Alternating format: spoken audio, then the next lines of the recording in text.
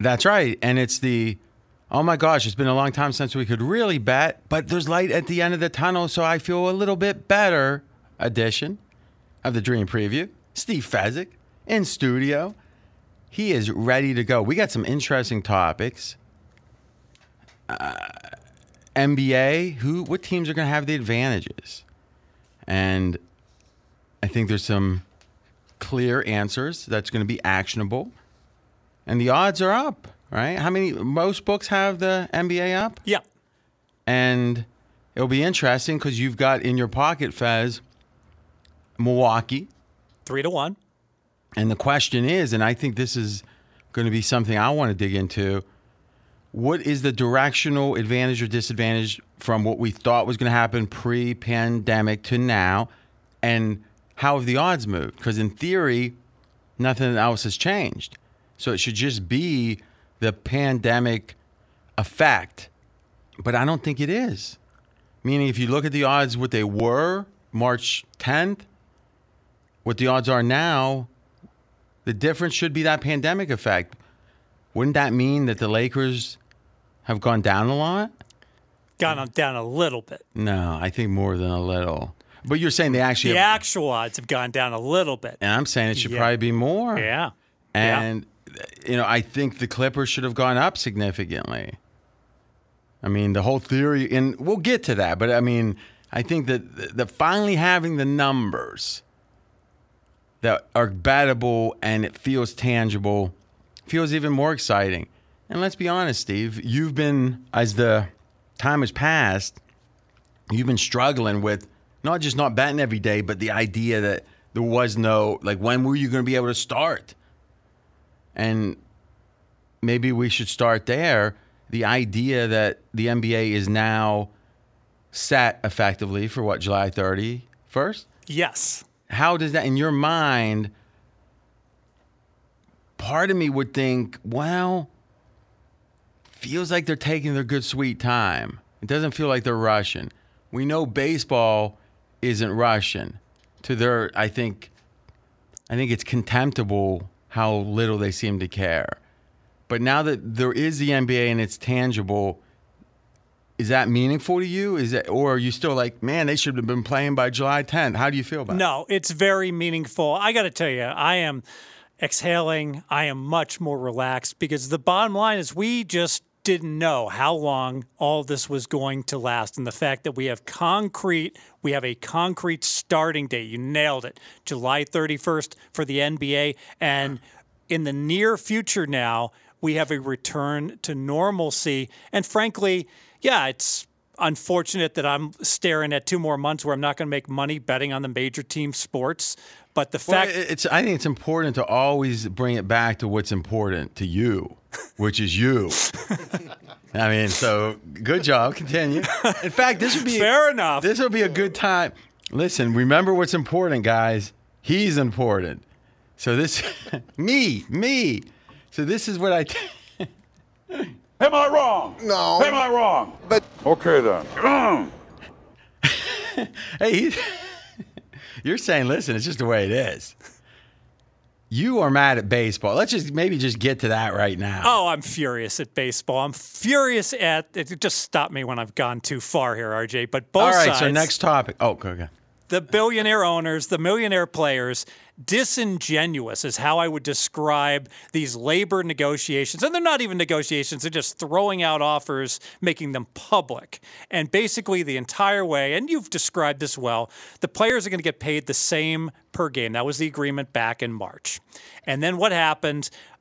We're not going to have fans in the stands. We're not going to have the gate. We're not going to have the concessions. So the owners are going to lose every game that gets played that they're paying the players their full salaries for that game. So financially, because we're talking wins and losses of games, but the estimate from the owners, and we can assume this is something that the owners are leaning things their way. But even if we cut it in half or whatever, $640,000 a game lost per game on average. So they want to keep the playoffs and play as few games as possible.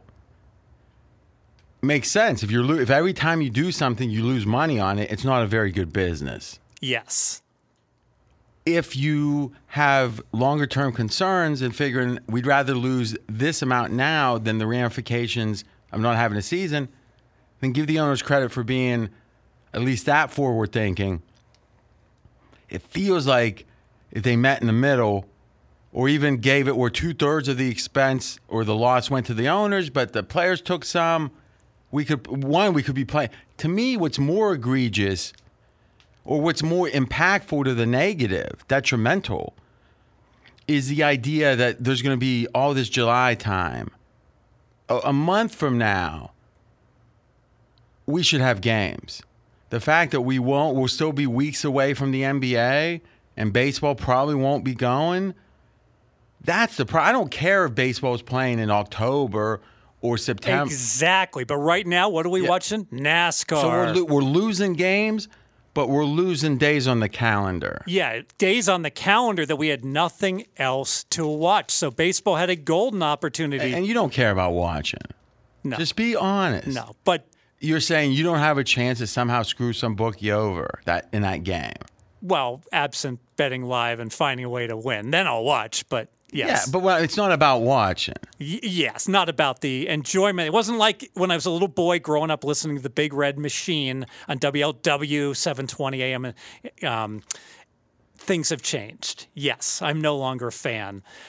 But when you look at the big picture here, RJ, I mean, it's clear. What do the fans want? That's what no one is addressing here. The fans want to see baseball return as quickly as possible, start up the season in July, play August, play September. That's what? About 80 games, potentially. And so what have we gotten from the owners? We've gotten proposals for 48 games back. This is at the end of June. End of May was their initial proposal. We got a proposal from the players, hey, we'll play 114 games. We'll play until it snows. Both sides not seemingly to care what the fans want. And even most recently, again, where is the proposal? We'll start as soon as we can. It's probably going to be about 1 month to get started. So I got a question. Mm-hmm. I mean, I'm not looking for you to read from the headlines. I'm asking you, what do you see as the story here? The story is that both sides have not put out one proposal that has compromised, in my opinion, any amount at all. They've drawn. Well, the very act of the owners wanting to have any season, if the net of the now, I'm not sure if the season in net still loses money when you add the playoffs in. That's an interesting question. In fact, Mackenzie, let's get some research on that. I don't think you'll be able to find it now, but it might be worth a quick look. But it's worth a dig in. Are the owners going to lose with a 48-game season that allows for the playoffs, and thus the net financial impact would be those 48 games plus the playoffs? Would that still be a loser based on their numbers? Because if so, we got to give the owners credit. They're saying we'll take a loss now in order to keep the value of MLB high, or don't allow it to drop. Right? Because net, if Subway has a Subway outlet or location that's not making money and it's owned and operated by the company, what are they going to do with it? They're going to shut it down, right? Yes. Well, if baseball's losing 640, if the owners are losing $640K a game, why do they play them? It's about some future. Yeah, the future earnings and the goodwill and the extra fans they'll have, as a perpetuity going on. Or they won't lose. The fans, they don't lose, really. Probably yeah, more. I misspoke. We're past the point that they're going to pick up a brand new fan base. They might, but it's not going to be because they play these games, right? Or it could have been, in theory, if they got going early when they had all the attention. Yeah, now that NBA is going to be playing before baseball. Oh, we're not sure of that yet, are we? We're not sure. My thought was last week was a sign that when it went by that July 4th wasn't doable. Yeah, it's pretty much 30 days. So if they came to an agreement June 15th, we'd probably be starting July 15th. Okay. So we got like weeks and weeks before we know they're after the NBA. But the MLB has just come out saying, hey, if there's not a deal in place by next week. So the MLB, is that the owners? The owners, yeah. What the owners have said, hey, we don't have a deal in place by next week, then we're going to a 48-game approximate schedule, the shortened schedule. That's smart, because why keep, in a way, if you get that date, and when would the start time be for that? They have not disclosed. Okay. Well, sooner would be better. Yeah. So in a weird way, that's interesting. Wherever that 48-day mark is, whereas, okay, we don't want to go, because my understanding is they don't want to go past October 31st. It's kind of their date. So even though they did go past that with, remember, Mr. November or whatever it was, when I think Jeter, if I'm remembering right, but, you know, it had just gone into the 1st of November, I think. You know, it was a late season. But they're not going to go later than usual because the weather's such a big issue, I think, right? But if they're going to only do 48 games, I'd rather them start as soon as possible. Agreed. And end earlier, because who cares what's happening? And at least when it comes to the lack of options right now, right? I don't care as much about October. We're going to have enough going on, hopefully, in October. So, Mackenzie, we got any idea on the net financials if it's a 48-game season? Yeah, so according to Jeff Passan, the league is willing to lose $460 million for the regular season, and the playoffs would be an $800 million gain, so it would be positive in the net if they play both the regular and postseasons. So you're telling me the MFR owners would rather lose a season than only make $300 million? That's right. I mean, listen, we gotta be. Let's just say this: the bookies are not alone. Cockroaches. Cockroaches, yeah. We've got some stuff from SOV. We're gonna put at pretty much the end of the pod. I thought it was pretty short, but it was very interesting. And Fez, I think we can both agree the owners, the players, doesn't feel like they have a lot of consideration for the fans. They feel very self-involved, and ultimately businesses like that are punished. And I think baseball is going to be punished even further for the disregard. And I know personally you're going to punish them with the blackness of your heart because you're not making any money. So it's a double whammy, absolutely. And, you know, they're really going to get punished if there's no season. They're still going to get punished hard with a 48 to 50 game season. Maybe in the short term, I'm not sure, because to me, the real yes, no is, do you have a World Series or not? Because literally 19 WW1, we're not going to miss any World Series. World Series is fixed. Rothstein, it's in the books, baby. It's in the books. WW2, Normandy, Hitler, no problem. Vietnam, no problem. JFK assassinated, no problem. All the way. 9/11, no problem. But in 94, hey, these billions, we're not splitting it up fair. Let's make sure we miss the World Series. You have a second one of those? Woomfa. Okay. Vegas. I call it home. 22 years now. What's your observations? We got 3 or 4 Fezvations, we'll call them, but not. Go Yeah, ahead. and this comes from my latest visit to Vegas, specifically Green Valley Ranch. Stopped by today. A lot Did of you just say latest visit to Vegas? It almost sounded like the dude from the Lives of the Rich and Famous. Yeah. Continue in a conversational I tone. like the precautions that the casino is taking. I felt very safe. I walk into a door, boom. They're like, make sure you're socially distanced. Stand here. Okay, now, sir, come through. Almost like the airlines, like checking through security. Took my temperature from afar, welcomed me in, walking around, and I'm looking around and I'm seeing a lot of social distancing. Every other chair in the sports book. All the employees wearing masks. About half the patrons wearing masks. So, Steve, if I was malicious to the audience, I would cancel this whole segment, Fez, because the way you're announcing the beginning, like you're an announcer. You're not an announcer. So just tell us. So you started the GVR on the way to the studio today. yes. And your observations.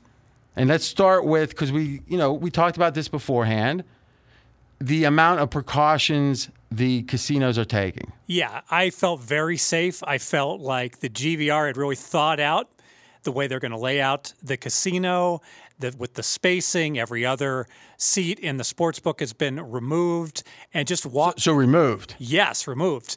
And just walking through, it felt like there was ample precautions in play to make it as safe as possible to gamble at the GVR. Okay, so one of them was you would have the temperature taken going in. So the theory is if you were, some people are asymptomatic, but in general, if you got a fever, that's bad.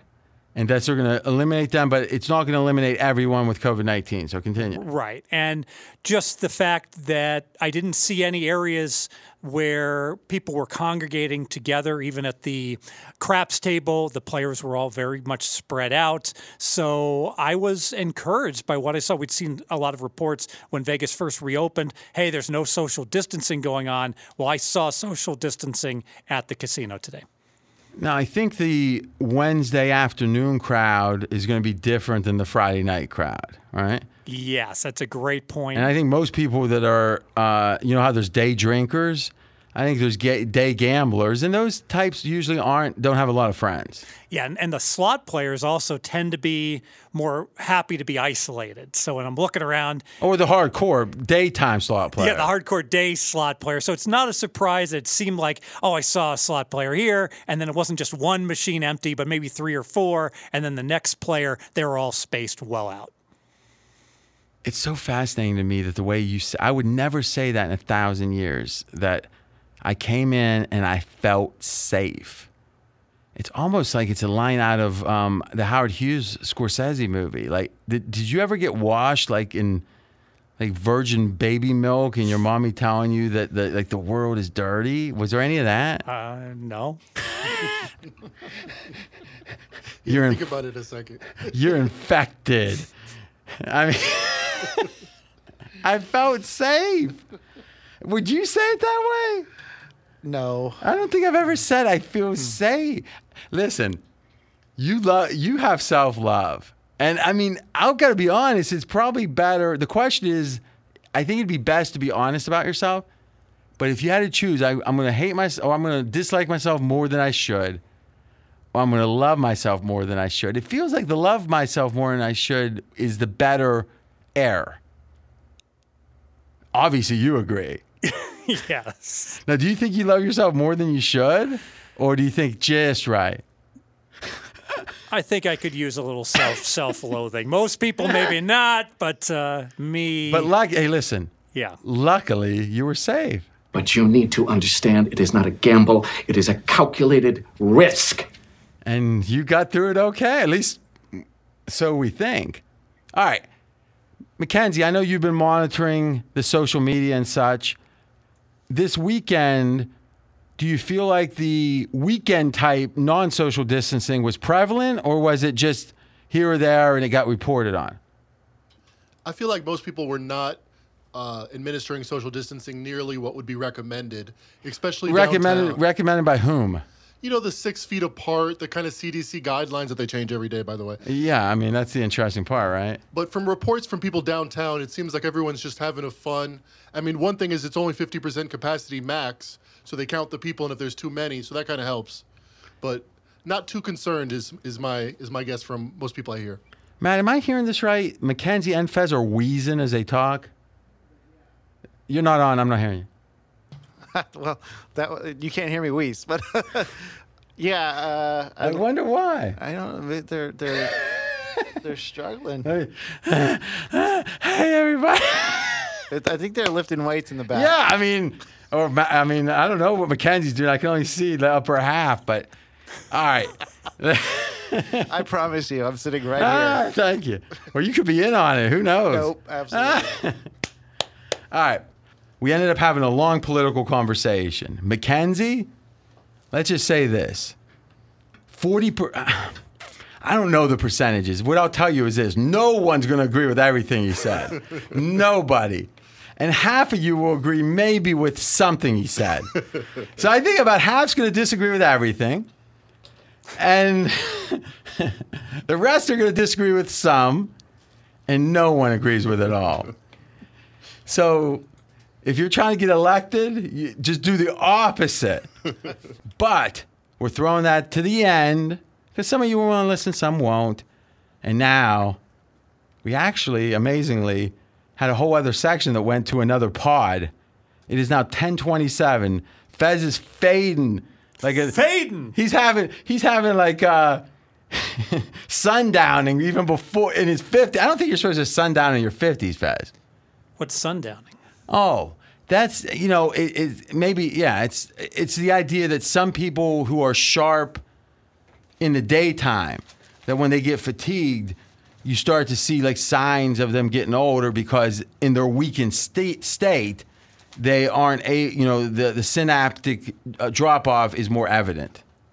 Wow, that was well said. I get it. But you see what I'm saying?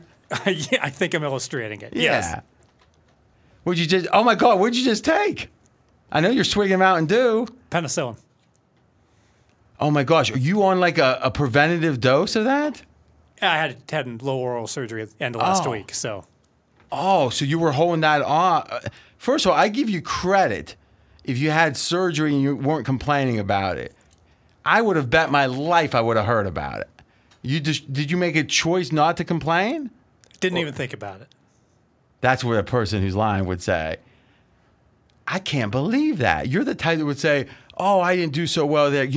I just had oral surgery. The pain's distracting me. It was Thursday. I'm fine. Still, I think that the fact you didn't say that Friday is, let's just say it's an upset.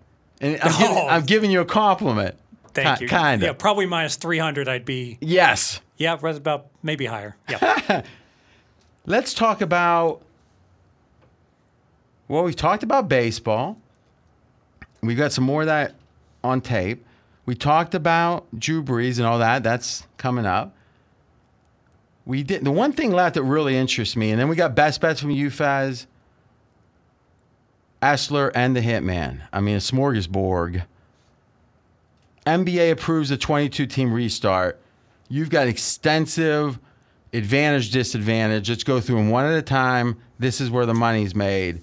Point number one. I really think in the big three that this restart favors Milwaukee. It's all about continuity in my eyes. Let's compare and contrast Milwaukee to the Lakers to the Clippers. So Milwaukee, basically all the key pieces are intact. They've been there all year long. They do have two new players, Wes Matthews, Kyle Korver, but neither one of these guys is in their top six in terms of scoring average. So Milwaukee is not a team that we would have expected to have continued to have grown and improved as the season progressed. Let's compare and contrast that. So let me ask you, with Brogdon being gone, that was a big question mark coming in. Wouldn't you say that the other players who are picking up the slack with, Giannis being, taking on without, with in a way a new constituted team, even though there's not new players, wouldn't having to compensate for the absence of a key piece from last year be a change in a way? Certainly, but the fact that Milwaukee already back in February had a point differential this year that was better than even last year and was playing at such a high level, clearly they've gotten by just fine with George Hill and not having Brogdon. Okay, so what you're saying is all teams have changed. Milwaukee had the least, and thus, which do you think teams, and I know what the consensus opinion here is, do you think teams that needed time for a change benefit or are hurt by this?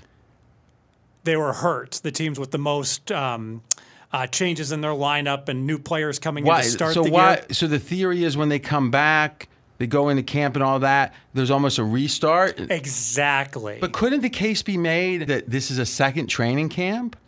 That if anything, you're trading the extra games. So how many games did the typical team have left? So they were like at 62 or so, right? Right. So they had 20, a little less than 20. So there's going to be a minus 12 games, let's call it, because they're going to play 8 to end the regular season. Right? Mm-hmm. So minus 12 is 12 games. How does that equate with the second training camp? I never really thought about that. So they're going to have like 3 weeks of training camp. Is that worth, so 21 days, they would have probably played, 10 games? Almost 12 games during that time, right? Yes. So here's the question. Do you gain more or less games versus training camp? Because I think mostly you would think games, except the NBA has so few days during the regular season where they actually practice. They can say it's so hard to put in new offensive stuff or new whatever, that maybe those 21 straight days without a game are more valuable than another 12 games at the end of the season. You know, I got to be honest. I never thought about that whole extended training camp type of situation that might really benefit the newly acquired players that haven't even been there a full year. So, like, I'm thinking about the Clippers, for instance. You know, they acquired two guys that are important in the rotation. Marcus Morris, he's only played 12 games. Reggie Jackson, he's only played 9. And so my take was, wait a minute, these guys are going to play now a fourth of the season in games versus a third of the season, not enough time. You bring up a really interesting point but wait a minute, now we can have intense practice and work on things that we never could have during the regular season. Yeah, and if anything, especially if the Clippers, whatever intensity they would have had down the stretch, accepting they didn't really care about the 1 seed, it seems, versus a focused training camp, I don't know. And I think the more we talk about the NBA stuff, the more we're going to realize that we got to be super attuned to what we see early. Yes. I mean, back when I would bet dogs, at some stage, anyone that bets horses or dogs, they start thinking, if I look at these animals coming out, can I tell which one's really feeling good? If one's jumping, what does that mean? Well, I never could figure it out eventually. But what I'll tell you is it might be like that. I want to see pictures. I mean, who's overweight? Like, we don't know. There's so much variance. There's so much range between how in shape some of these guys are going to be, right? Before the first game, I want to make sure that how in shape these people are. Yeah, right? and I think... So my point being, first game or two, if someone loses 2 straight, they lose both by 30, is it motivation? Is it they're not in shape? Watch the body chemistry. Do the Washington Wizards really want to be there? Do the Portland Trailblazers want to be there? I think that you bring up a great point that maybe we would weight this game 1 of the restart maybe 4 times higher. That might be high than a regular season game 1 when we were pretty confident in our ratings, right? The default is don't overdo any one game's value. I think of all the professional sports leagues ever, the first 2 games for this NBA will tell us more than any 2 games. And even that won't be clear because let's say there's a team that has nothing to play for. They look bad, but then all of a sudden the playoffs come and the motivation is different. Yeah. So this is going to be like a puzzle wrapped in a riddle, I think. Yeah, it's a great point because let's face it, there's no home court to be gained. You've got teams like the Dallas Mavericks sitting in that number 7 seed, and they're like, what do these games really matter? We're not slipping to 8. So if Dallas doesn't play well particularly, maybe they're just, working on things and it won't be their focus versus a team that maybe has something very tangible to go ahead and achieve. For instance, in the West, we talked about the Utah Jazz. You mentioned Bogdanovich being out. By all reports, the Jazz are a team we're going to look to fade more than likely in the playoffs. Well, they're in the 4 seed. The 5th and 6th seeds, Oklahoma City and Houston, they got every motivation in the world to move up to that number 5 seed, so they get to play the Jazz in the first round. So first off, Bogdanovich, we were talking about on the other on the radio show, but I think. Well, here's my question, because I was thinking something else, which is, do the younger players have an advantage? I'm hearing people say the whole getting in shape faster and all that. Yes. But I'm thinking, is this venue going to be like an AAU venue? And that the idea of there's not a ton of fans in the stands. Like, when's the last time LeBron played a game that matters without a full stadium? And even the younger guys that AAU obviously had fans, but not like, there were gyms. They were gyms. And number 2, they probably played in the summer leagues recently. When's LeBron ever had an experience like that? Ever. Interesting. The backdrop on his 3-point shots and the like, not seeing any fans. Or just the general energy. Yeah. Right? It's like, is this for, because there's cues when the stakes are high, right? You go to a TV taping, there's certain things you always see and they say, oh, this is for real. But you do a TV taping in a completely different environment that doesn't have those cues. You're like, I'm talking about my experiences now, is you got to remind yourself, this is a TV taping.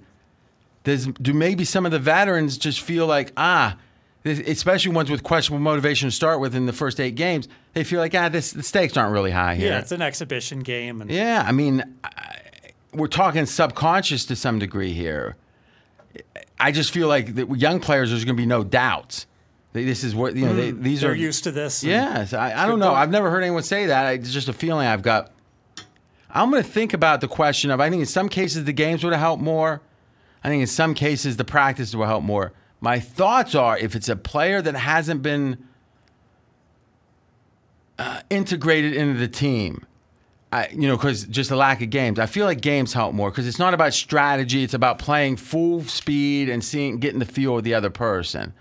I think there's other situations, the strategy and stuff around practice is better. It's going to be a team by team, I think. But I don't think it's obviously a disadvantage. Yeah, I got to be honest. This is eye-opening what you're saying because I was just looking. I have my little color code for the Lakers, and hey, Anthony Davis, Avery Bradley, Danny Green, Dwight Howard all joined the team. They played for this full season, and they acquired Markieff Morris. I put him in green, and I was going to kind of just base it upon that, and it never really occurred to me that wow.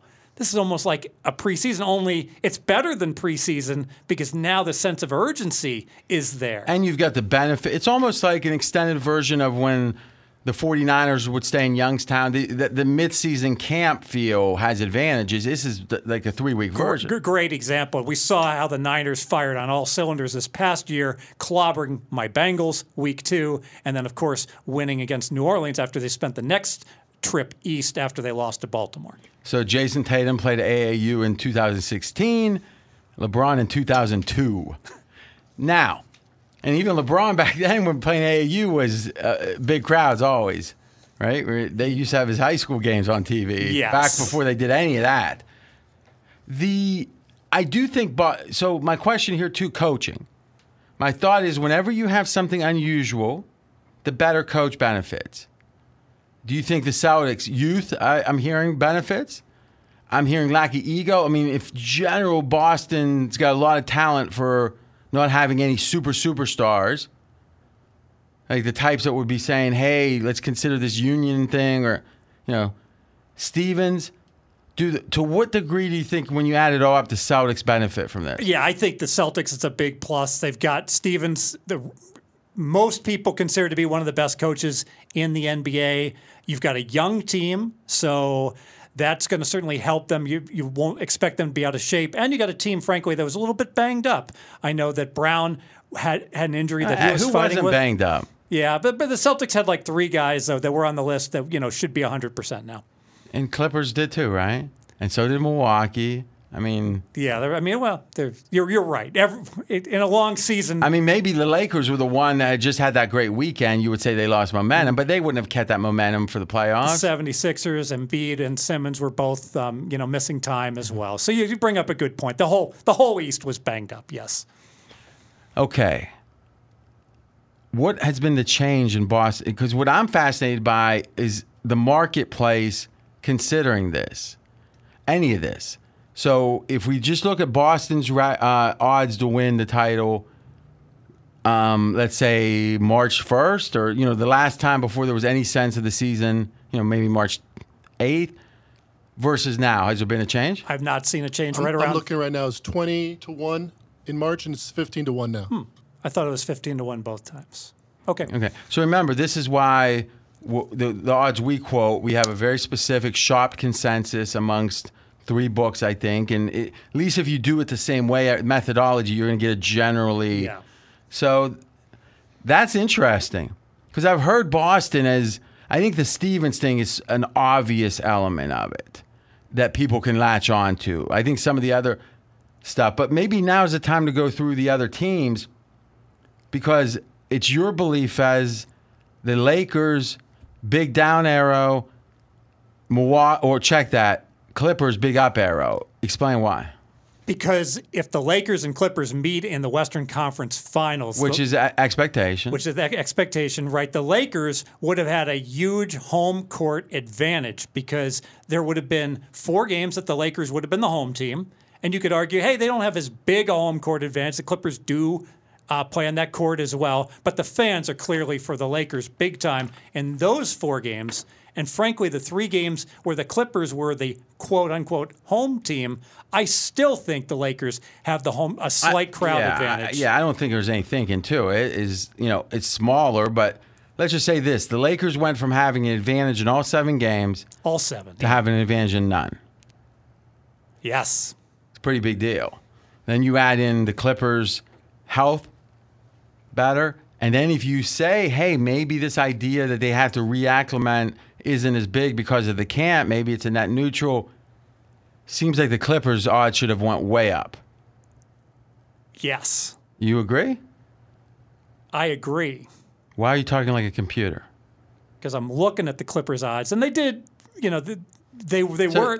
You're supposed to talk as you go. Like, tell us what you're thinking. Well, I'm thinking, what is going on with the Clippers? Because they were 3-1 back in March, and now they're plus 340.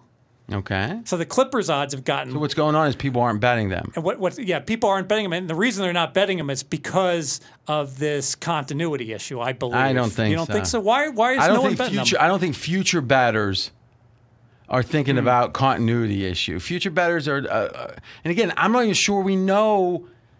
I mean, in a weird way, it took me 30 seconds to get you to think maybe the continuity issue goes the other way. So whenever you can be convinced that quickly, it's a sign it's not it's not baked fully. And I think most people haven't been thinking about. I mean, in general, you made an interesting point. The odds of this title not being decided are much higher than a given year. Meaning 8 games before the playoffs, if you say, what's the odds that the NBA title won't be decided? It's tiny. The odds here are much higher, right? Who knows what happened? I mean, COVID, it could be, there's some, I mean, I'm not even going to say something, but there could be some type of event that happens down in one place that they had to shut the whole thing down, right? So the odds that you're going to let them hold your money for a long time and have no resolution to it.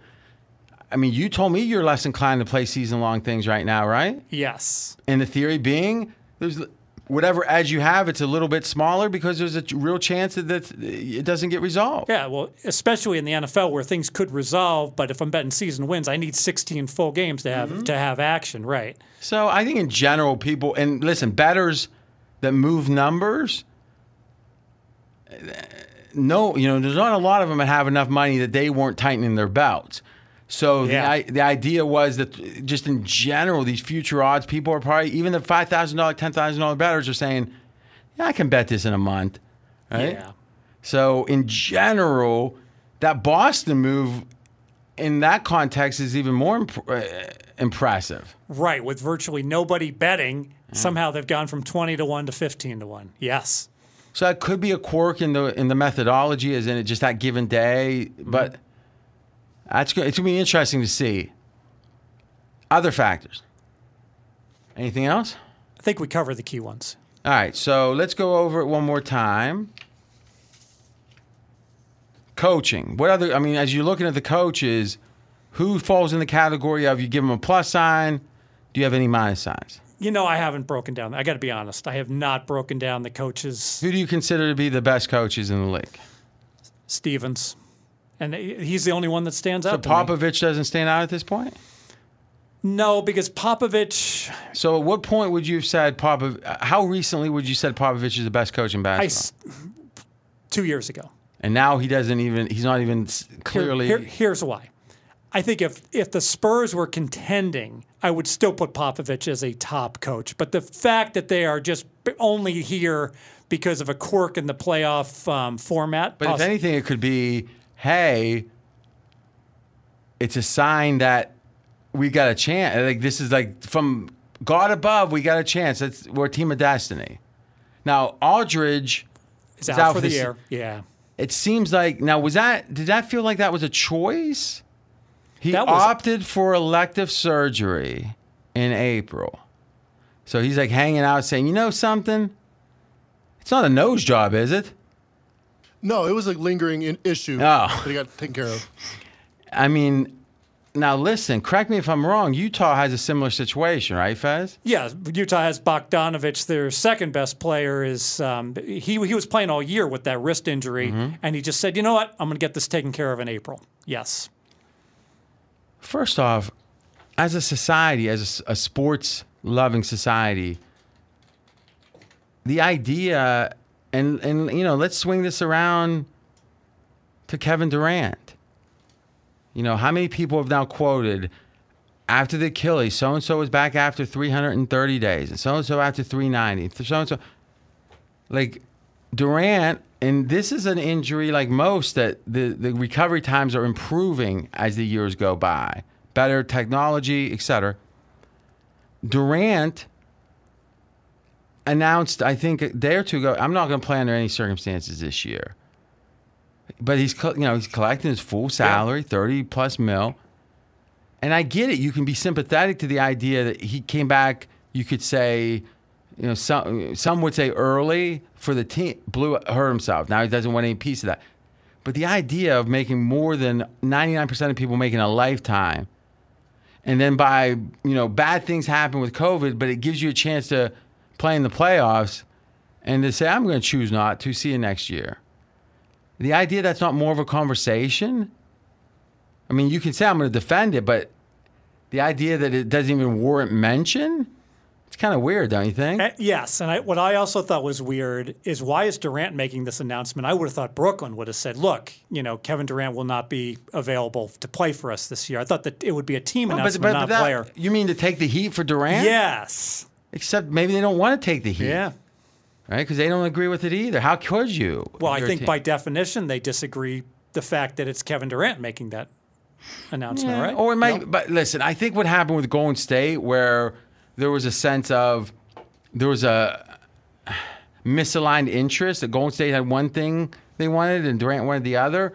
Maybe Durant's he's rich enough to bring in his own little almost shadow front office with him. He's got his PR guy. You know, you see that with doctors too, right? You're going to let a team doctor. How do you know the doctor's telling you the truth and not what the team? Because the team gets to pick that. I get that. I don't know. On June 5th, this is the quote. My season is over. I don't think, and this is Durant, I don't think I'm ready to play the type of intensity right now in the next month. So the first question is, how can you know what you're going to feel in a month? At minimum, it seems like he should say, and I get it. This hurts him because of expectations. It would have hurt him more, he thinks, if he would have let it play out. I think it's the opposite. If he said, listen, first you admit the truth to start with. You say, I can't lie. I'm a little gun shy about coming back early. I tried it, and it's been a hard year coming back. But you know what? I want to try to give Brooklyn the best chance to win this title. I'm going to work extra hard every day between now and then. I'm going to try to get ready. And if I am, I'm going to play. And if I'm not, I'm not. But I'm going to try my best. And hopefully the fans will support me. I don't know how anyone has a huge problem with that. Now, that might be somewhat of a lie. But obviously this isn't about the truth. It's about PR. What do you think, Mackenzie? I 100% agree with you. I mean, just imagine if the Nets beat the Raptors in the first round, which is not crazy. The Raptors aren't some kind of juggernaut. Then you have an extra 2 weeks, and you're 3 series away from winning the title. Yep. Or even, who's to say they win the first 2 rounds? Exactly. I don't get why you close that door right now. And, I mean, listen, I get the whole mythologizing that came around Jordan's documentary, but, I mean, it's a very different scenario and a very different outcome. And quite frankly, we're going to think about these 2 players very differently. Right. And rightfully so. Maybe it's the time of the age. I don't know. But I do think Aldridge getting the nose job. Oh, wait. The elective surgery and the same scenario with Utah, that's not just the absence of those players. It's a telling sign about the level of engagement those teams have. Exactly right. If I'm DeRozan, the Spurs' best player, I'm like, wait a minute, am I going to go all out, maybe get injured? When Well, now we're talking chicken and the egg. You're saying because of what Aldridge did, it's going to demotivate the Spurs. You might be right. But it's also potentially the Spurs or Utah. Generally, the general enthusiasm is so low, it led to the decision to have the surgery. Yeah, so it's really both, right? It could be both. We don't know. Yes. But we don't need to know. We just know that any combination seems to be a negative. They're off. They're not playing, and they're not playing for some reason that's either causing or is a result of a lack of interest. Yeah, and for all we know, we got other Utah players. We got Joe Ingles thinking, oh, I wish I had an injury I could have a minor surgery on to get out of going to Orlando. Okay, to me, last topic for the NBA. Well, I did have that rant about, if it wasn't 11 or so, almost, I think that the money grab on this way the playoffs went, it's almost like they needed the money from the local TV deal, so they had to have 8 games. But if you look at the East, there's no reason to play any of these games. So unless they made the 9th seed, Washington, viable, there was no reason to play any of these games. So they found some convoluted way to make Washington have a chance. Within 4 games, there's 2 games. Like in the history of organized sports at the professional level in the United States, major sports, there's never been a time that if you were within X games, whatever number, that you somehow got a play-in. Do you ever know of that happening? Never. And in the history of organized sports at the professional level in the North America, I don't think there's ever been a time that there was a series that one team had to win a different number of games than the other. That is truly bizarre. So Yes. in order to make the East play these games to satisfy the TV contract, they had to break 2 rules or 2 firsts that have never happened before. And no one in the media is talking about it. No one's talking about the fact that if Washington had been 8 games out of the It would have playoffs. been within 6 games. Exactly. Oof. Hey, listen. I totally respect that money is a part of it. When does it all end, huh? How many yachts can you water ski behind? How much is enough? Well, we know we haven't reached the limit yet. Sixers. Great at home, horrible on the road, and it's neither. What do we do with them? I think that Orlando's closer. Hold on, this is good. What do we do with them? We treat Philly more like they're at home in Orlando, and here's why, RJ. Oh, wait. Ladies and gentlemen, please hold all tickets. The stewards have posted the inquiry sign. I don't agree with that. I would bet on RJ to win this argument, but let me make my case. No hostile crowd. There won't be any crowds in Orlando. No travel. Clearly, 76ers don't handle travel well. Well, no. We know they don't handle the road route. Do we know for a fact that the travel is the part of it? We don't know which part of this. We do know routine will be there in Orlando, and I think routine tends to favor the home team. Further, I agree with that. I think no distractions or limited distractions for nightlife. They're living in a bubble. What is one of the reasons they may be having trouble on the road? Distractions for nightlife. That won't be there in Orlando. Good points. Here's the question. Michael Lombardi had this one. First round, I agree with the part about the distractions. But when you have, as Willie Nelson said, the nightlife ain't a good life, but it's my life. Take your word for it. I think if you live that life and you are locked down and you don't get a chance for it, does that make you more focused or less focused?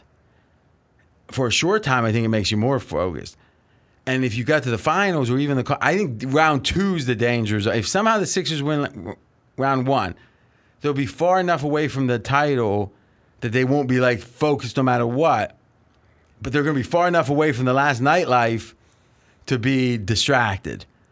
So, you lock a kid up into detention for a short period of time. Maybe it helps him do his homework. But after a while, he's getting more restless, right? Mm-hmm. Matt, during COVID, how'd the kids do as time went on? Restless. More restless. Now, you might say, why are we talking about these people like they're kids? Well, you tell me. So that one's more complicated. Do you really think it's the screaming crowd that is causing the problems? Or, I don't know. That's an interesting question. Do you have any specifics other than, like, we know Embiid, they seem to like the nightlife kind of thing, and Embiid's the type that won't diet, right? Like, he's the type. I was thinking of the nutrition and Embiid. Yeah. Maybe he's better when he's eating at home than on the road, and who knows what his choices are. More I think about it is I don't know, but I'll tell you this: I think we do know a disciplined coach, a coach that got enough respect. He says it's going to be this, it's going to be this. That's not what the Sixers have. So in a way, we're saying the structure of the way this is being put on got to be strong enough to trump this team's lack of discipline. I don't think that when you have a bunch of millionaires, that could be the case. They're going to be treated like they're at some football camp or something in high school. You think that's? I mean, they could fly a helicopter in to bring them whiskey. I mean, not that they're going to do it, but what I'm saying is, are they really good? I mean, are there going to be people that just defect? They just say, I'm going. And what would they do? If Embiid went out, snuck out, and TMZ had pictures of him in Miami, what does the NBA really say? You're in quarantine for 10 days? I don't know. Do you think maybe he'll check? And then if a team gets down 3-1, that is very strong. That if a team gets down 3-1, all of a sudden it's like, what am I doing in quarantine in Orlando? You know how because typically we like to bet on teams. They're stuck 1-3, the whole zigzag or whatever you want to call it. Now's a case where, hey, wait a minute, we got to play on December 20th or whatever that date's going to be next year, right? The last thing we want to do is extend. Well, that plus, I mean, if there is a significant sacrifice come round 2 or 3, but then because of the time you've been there, but then if the odds of you advancing plummet to near, let's say you're down 3-0, is that in those 2 days in between games? I got to be honest, that 0-3, the light bulb has just gone on. I think that is one of the strongest things you've ever said. I want no part of an 0-3 team. No way, no possibility. We've already seen that 0-3 teams at home stink up the joint.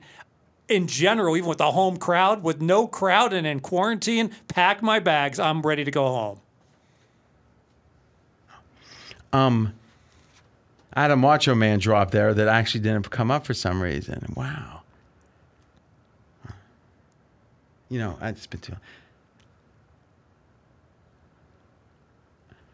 At that point, the interesting bet is, does someone flee? Because remember, it'll be like 2 days in between games at minimum, right? They're not back-to-backs in the playoffs. No, they're not having back-to-backs. No back-to-backs. But I think with no travel, it'll be interesting to see what the schedule will look like. But when that game goes, when it's 3-0, it's 48 hours before they play the next game. Yeah.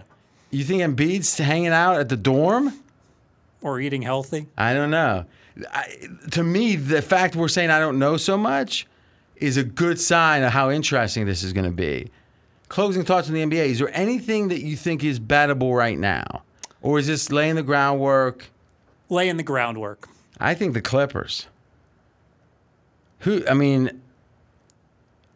you think of any reason net they're worse off? Just the very fact that the Lakers we know are worse off means that the Clippers odds improve. Yes. Right? Significantly. And it was, and now so right now, final thing on the NBA. You got a Milwaukee ticket you've given, out here 3-1. Yes. Do you think net Milwaukee's odds have gotten better or worse? Slightly better. All right. Even though they don't have home court. Yes. How do you make that case? Home court all the way through to 0 home court. Now, how do you make that case? Milwaukee was clear-cut the best team in the NBA. Uh-huh. Because we've shortened the season, I see there being less time for somebody else to suddenly emerge. Maybe that's faulty logic. Let me think about that, because emerge. Who knows You mean as if there's some truth, or you mean all the games give them reps that are going to help them emerge? Yeah, if anything, you would Boston say might emerge, and you would also make the case that just this is the biggest disruption we've ever seen in the middle of the season. Why would the team? Why wouldn't there not be more variance? And more variance, yeah. But I also think the idea that whatever it is that led Milwaukee to play so well, it's been shook up as much as it's ever been shook up in the history of the NBA. Meaning, it doesn't mean they won't keep playing well. It means the chance of then continuing it is less than it's ever been because there's more variables. You know, I got to be. I'm thinking about this now, and we discontinued in March. Mm-hmm. We're going to start back up basically in August, right? So that's a 5-month break. It's almost the same. 4.5, yeah. It's almost the same. Think about it. An NBA Finals between seasons. ends in June, starts up in Halloween. That's a good point. So it's almost like Well, it starts out now October 15th, wasn't it? They were starting even earlier. Yeah. And I'm thinking, wait a minute.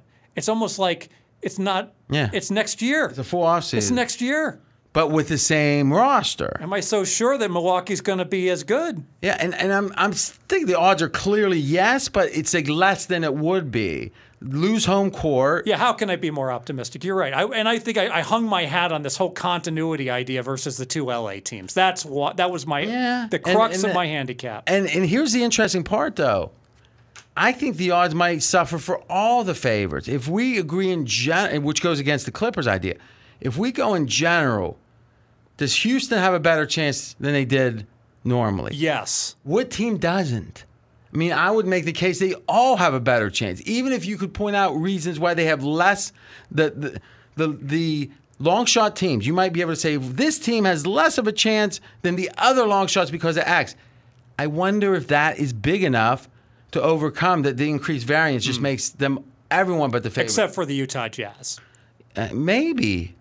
I mean, but I hear you. That's a pretty big deal because then you got the Gobert, but in general, I think that this flattens the curve.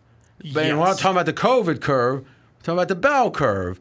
And I think that the tails get fatter. And the bell curve says that we've had, one champion that was an 8 seed going back? Was that 60 years? Well, no champion. One 8 seed that had made the finals. Yeah, and that was in the strike year. And 1 6 seed in 1994? Yeah, well, Houston sat either 94 or 95, yeah. But what I'm saying is, coincidentally, we've only had a couple of unusual seasons, and one of them was when the Knicks made it. It was a strike year against the Spurs, right? Yeah. So I think that, I know the NBA has their champion is the best team far more often than any other league, any other sport.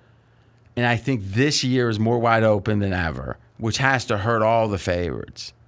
Just does. Does it hurt the favorites more than the extra $40 and the fact I think that net this has been good, some of the circumstances? I don't know. I still think the Clippers are a good bet. But if there's ever a time to look for long shots, and maybe we'll do that next week. Let's each bring in one long shot, and we'll make the case that this is the long shot to bet this year because this is the year for long shots in the NBA, and this is the team. Sounds good. And now? Don't know about the future, that's anybody's guess. Ain't no good reason for getting all depressed. Fire up your pad and pencil, I give you a piece of my mind. Go, Fez, go. All right, I am doing an alternative season win bet, RJ. I'm taking the Dallas Cowboys. I'm going under 9 wins plus 215. I got to give you credit for this one. We talked about in the NBA, hey, this year is like no other year. And in the NFL, same thing applies. No OTAs, limited practice time. And because of that, I think... And factors we don't quite know what they even are. Yes, and just how teams are going to handle, the Zoom meetings and the preparation. Now, put on top of that, what's going to really cause a shakeup possibly with the team's performance? Coaching changes. So there's been 5 of them. The Giants' new coach, Carolina, Washington, Dallas, and Cleveland. So Dallas, McCarthy comes in. What is the transition going to be like going from Garrett to McCarthy? I think there's a big variance associated with that. There's also Variance is in uncertainty. It could be good. It could be bad. Exactly right. I'm really piggybacking upon your whole concept of you kind of put the light bulb over my head. Hey, we could see teams do a whole lot better or a whole lot worse this year versus other years. And so now with Dak, there's been all these distractions with Dak going on with the contract talks and the like. There's another uncertainty which could well produce a better or a worse season for the Cowboys. And then you add it up. The Cowboys, before the draft, the Cowboys were supposed to win 9.5 games. That generally leaked up to 10 in most places. Now I can get under 9 plus 215. And when you say leaked up to 10, between when and when? Between the draft and... Yeah. So the aftermath of all the draftniks talking about how great of a draft Dallas had, when history tells us no one really knows. Exactly. And they drafted You're starting to get smarter, Steve. They drafted a Because you're taking all the things you've always been good at, and it feels like you're plugging up. Now, this might not be good for my bankroll, but so they drafted a sexy wide receiver on top of it, and it's a public team anyways in Dallas. And, I'm looking at this now, and I'm like, you know what? Dallas only won 8 games last year. Now, they had great stats. Dallas was a team that you could argue by the pure stats they should have won 10 or 11 games. Dallas was also a bully. They really beat up on the 7 bad teams they played last year. Well, they play 5 bad teams this year. They don't play 7. Obviously, in division, the 4 games and the Bengals. Added up, I could see the Cowboys easily going 8-8. Not easily. I could certainly see the Cowboys going 8-8, not being any better this year, losing all these closer games. Yeah, I think the key, first of all, you only got to pick up an extra game.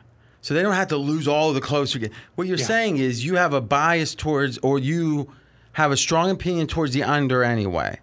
And what you're saying is, hey, if I got any of these win total opinions, in general, the variance is going to be higher than usual years because of COVID. So I'm going to be inclined to go in that direction, put a piece at the normal price and put, or half a piece and half a piece at the big plus money. But then if you think there's an extra bias towards the under or towards the direction you like, meaning amongst all the variants, more of it's going to go in my direction, then it's another reason to love this bet. So let's think about that. Dak might start the season fine. But if they lose a couple of games, the chance that that they're going to start Andy Dalton a game just to show Dak, then Dak gets disgruntled. I don't know the right price. I'd love to go under 7.5 games for Dallas. What would be the fair price? Right? So every half game's worth 50 cents. But then as you get further away, it's worth even more, right? Yes, each incremental half game's worth like 55 cents. All right, so do that math real quick. If I wanted to go under 7.5. All right, give me a moment. Yeah, take your time. In fact, I'll play, let's see. I'm going to play a little something for the... Oh, here we go. You'll like this. Now let's play big bank, take little bank. Under 7.5 plus 420. Now, would you want to book that? No. I want to bet. Exactly. Why? Because I could see a real domino effect happen. Now, with these odds, it doesn't really matter. You only need to be the one game beyond. I don't know if anyone's going to offer them, but I think it's really interesting. And it also goes into the concept that there's more causality than people realize, and that's why the stock market and all of these models the high finance people do, starting with long-term capital management and that blow up, is there's connections we don't see. And eventually, when a couple things happen, it was the same thing when you were saying about Trump way back in 2016. You said, I'm looking at these odds, and it seems like he's got to win these 6 states, and you do the math, and it's like, I remember we had this conversation at ESPN building. I said, they're correlated, though. If he ends up being 4 points better than people think, it's going to be in all the states probably. Yeah, right? It was a great point by you because let's face it, if Trump wins Pennsylvania, he's a way better chance to win Michigan. Yeah. And in fact, he's favored to win Michigan. Yeah, even though he was a dog before, right? Exactly, and it's still a big dog. But and to me, any political junkie, that's just common, and it's not. You're not a political batter, and I'm not a political batter, but I did pretty well on that one. But the reality is, there's causality we don't see. We don't not see as in we don't. Our human mind can't understand it, or doesn't identify it. But and that's why I also think if all you do is look at a team's stats and say what they should have won, I think maybe the distance between that and the reality, a third of it I think is real. So if Dallas won 8, they should have won 11. Let's just use it for round numbers. I'm going to assume they should have won 10 because I think there's something that's causing them to lose and only win 8 that we don't identify as, hey, they're doing something wrong and we don't even know it's wrong. Yes, and when you go... And it's the opposite with Belichick in New England. Yes, and when you go through Dallas and those 8 losses, I didn't find any where you said, wow, they really should have won that game. Yeah, but that's luck, though. It needs to be thought about as all one long game, right? Because the fact if they lose at the buzz or at the end or not, in the end, we're looking at the whole season and saying we got this many minutes, 16 times 60. What do we gain from that? And then we can say, what do we learn? We can also say we're going to invalidate these minutes or diminish their weight because it was more than 14 points. There's all kinds of different ways to look at it. Yes. But like a poker session, it doesn't matter when you win or lose, right? About how good you are. But why would a season be any different, right? The fact that randomly they didn't find a spot where they could have won, that doesn't mean they shouldn't have won that many games, right? Just specifically, like there are games like the Jets where they just got their butts kicked the entire game, and then they got a couple backdoor scores and lost by 1 score at the end. Okay, but they still lost. They still lost the game, right? But it wouldn't. But what I'm saying, it would be a lot different if the Jets kicked a field goal on the final play of the game to win the game, right? I don't listen. Or it'd be different. Here's the thing. I think if you had like the highest level scientists or finance guys, all the things we're talking about, there's probably theories that have thought through. I just go by a lot of common sense, and I read a lot, but I don't have the academic journals of decision making. Here's what I know, though. I think we could understand and point at if they lost 2 games because of field goals at the end. See, it makes sense that they're really a 10-win team. Look at those 2 games. It's a lot easier. It's easy to understand it. I don't think that the whole idea of stats telling us a true story has anything to do with that, though. You need to have a methodology that says, I'm going to look at all the stats, and then I'm going to adjust them for this. Blowouts, injuries, whatever. Then I'm going to trust them. If you don't do that, then you shouldn't do any of it in a way, because there's nothing worse than being half stats and half not, because then you get to choose when it matters, and that means it doesn't matter. So in general, do you trust the stats? And I think you do, except you believe that garbage time and stuff, like most people, shouldn't be weighted as highly, right? Yes. So once you make those adjustments, doesn't matter if a given random, but not random, 60-minute mark, the game's over. It's just like if you stop the session in poker either up or down a little bit. Does it really matter? Oh, no. And that's it's one of the biggest fallacies, poker, I think. So why would it matter anymore in these football games? Every play we're looking at separately, effectively, right? Yes. And that's the thing. If you're not thinking like that, you're really not. But the system has to be able to account for the fact that every play is not equal. And most people don't trust the system to do that, so they want to add the human element. I can promise you, the stuff that's moving the numbers now with the NFL, there's no human element. If there is, they figure out how to quantify it and get it into the system, which is tough, right? Sure. All right, so official bet. Best bet, Dallas Cowboys under 9 season wins plus 215. No. 100 gets you 215. Plus 215. Good job. Now, Circa's offering that. Any other places you see? Just Circa. Now, usually with these alternatives, how many places offer it? I mean, is this common? It is not common. So how many would you, like last year, how many did? I don't recall. Was it greater than, you're not Right, it was on the lawyer It stand. was less than 5. Of your 29 outs? Yes. Okay, but more than just Circa? I saw it at more than Circa, yes. Back then? Yes. Last year? Okay. I know 5 Dimes does it. I don't know. I can't name the other books that do it. Yeah. All right. So I'm not sure that's something. Let's just say this. You know what we'll do? Next week, I'll give you a bonus. And we got 2 more best bets coming. But I'll give Fez. I love the thinking. I'm just not sure best bet you can only bet in Vegas should be like a bonus probably. But good analysis. I'll give an RJ special next week to make up for it. Now, Diamond Dave Essler, the hitman Tommy, school teacher. He weighs 155 pounds. He said he's up to 165. Oh, I just made that up. I mean, I know he was thin. That's amazing. He just sent that to me. Why is he telling you his weight? Oh, because he's been hearing what I've been saying and saying that. I don't know. He said, tell him I'm 160. All right. That's well, why. Listen, the hitman Hearns was not much more 155 either. He was pretty tough. But he looked so innocent.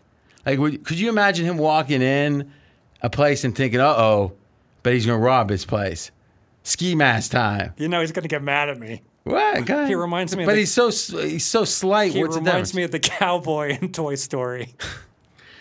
But that's good, but he's deadly. That's the thing. He's like Kaiser Sose. You never see him coming. Let's listen to the Hitman first. Best bet, Matt Stafford, comeback player of the year, plus 900. But shop around for this one as there is a plus 1400 still available right now at BetMGM. This is a quarterback award for the most part. And in the past decade or so, quarterbacks have primarily been the recipient of this award. When Matt Stafford went down halfway through last season, the Lions were 8th in the NFL in points per game and 4th in yards per game. Stafford was on pace for 38 touchdowns, 10 interceptions, and a career high in passer rating, yards per attempt, and touchdown rate. The only guy that I think should be favored over Stafford is Big Ben, and we could definitely see him hit the cliff this year at his advanced age. Stafford is still young.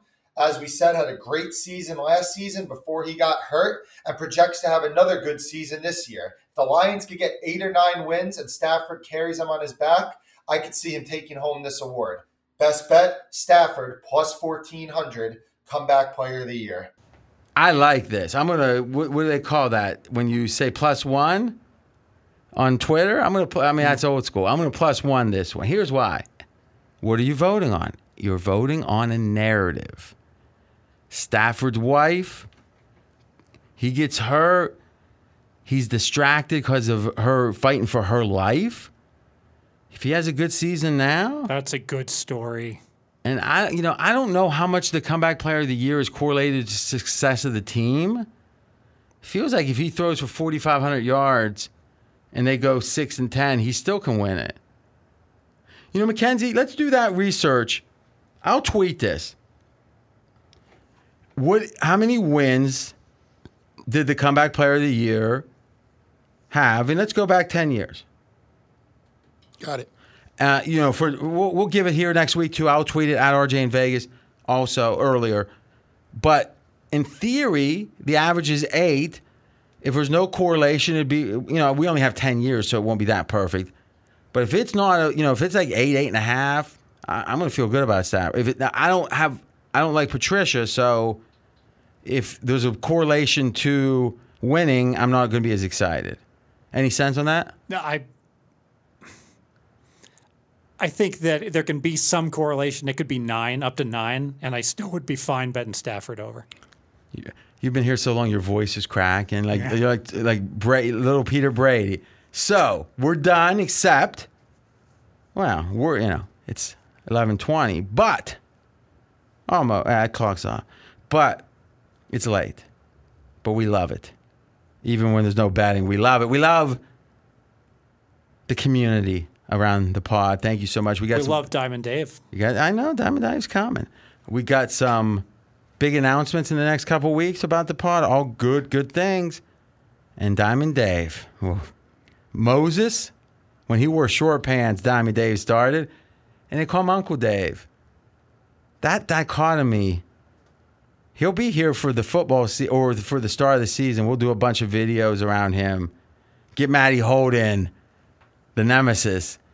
Dave wins. He's won as much as anyone for as long as anyone in public betting life. It's really that simple. Here comes his best bet. And after that, we've got some bonus stuff, including Mackenzie goes, I don't want to say off the reservation, because that itself isn't even politically correct anymore. Let's say Mackenzie, I'll let you, last word, what's the adjective? Where did you go? I made Tupac proud tonight. Well, that's actually a good tease right there. We'll leave it at that. Here comes Diamond Dave, and then Mackenzie / Tupac channeled spiritually. Talk to you next week. NFL player prop I bet, David Johnson, under 1,260 yards from scrimmage. I know he has the potential. He had over 2,000 in 2016. That was a Bruce Arians offense. This isn't. In Houston, I think Duke Johnson is still the third down back. Different system, different quarterback. Texans leading running backs the last 8 years, none have had 500 yards, and that's important, and I'll tell you why. As the featured and only back, Carlos Hyde had 15 attempts per game. I'll drop that to 12 for David Johnson with Duke Johnson available. If he averages 4.2 yards per carry, that's 800 yards rushing, meaning he needs 500 more, which he's done once in 5 years. I think that was his one-hit wonder 2016 season. So he's got to have a better year catching the ball in a Bill O'Brien offense than any Texan has since Arian Foster in 2011. Not going to happen. David Johnson under 1,260 yards from scrimmage. I think everyone, hey, listen, if you're part of the PC police, congratulations. You've probably won at least the battle so far, because from what I read, the whole death rate and all this is so much lower than we even thought a couple weeks ago. And to some degree, this is, I don't know how you explain it from the flu to this. What we know is, and I can tell you for someone, that anyone that thinks an 85-year-old that dies, it doesn't matter. I mean, if the quality of life is bad, we can all debate how much it matters. I think it's fair to say it doesn't matter a ton. Or I think maybe it's more important to say sometimes it's something that the person is better off, right? But someone who's healthy at 85, yeah, the years lost. If a 20-year-old dies, it's not just that they were the prime of their life. They lost 60 years or 70. Not as many years if you die at 85. But, my grandfather had a couple of, real health scares between 85 and 93. And up until 93, 94, his life was meaning he was enjoying it, and he was contributing to the world. Certain point he wasn't. But if he would have got COVID-19 at 86 and died, I would have been, very upset. And so let's not dismiss older people dying out of hand. So obviously this is worse than the flu. Just as obviously the idea that you better do this or you better do that, and that's what science says, at some point they better change the messaging. Because when you got people like McKenzie, educated people who should be, if you're the side of science and you're losing those types with snide comments, you probably have the bar in the wrong place. The bar that needs to be jumped or transversed. And to me, it feels so analogous to what is Vegas. Fez is one of the best NFL handicappers in the world. A drunk baby flipping coins is going to hit 50%. Fez is going to hit 55. Anyone that says, oh, look, imagine Fez, you hit 60 over like 5 years. It's like almost incomprehensible. Mm-hmm. And 4 out of 10 times you're wrong, and every time people say, he's an expert, expectations are wrong. Science, good science, science that isn't conflicted by political considerations, which, again, you want to talk about another reason the right's going to question things. It's hard to say that there hasn't been some of that with global or with, well, it was global warming and then it's climate change. There's another thing. It's like, wait a minute, I thought it was about warming. And it's like, none of that. And it's funny, if you say something like that, it's like, oh, he's anti-science. No, I'm anti-lying, right? I'm anti-fooling yourself.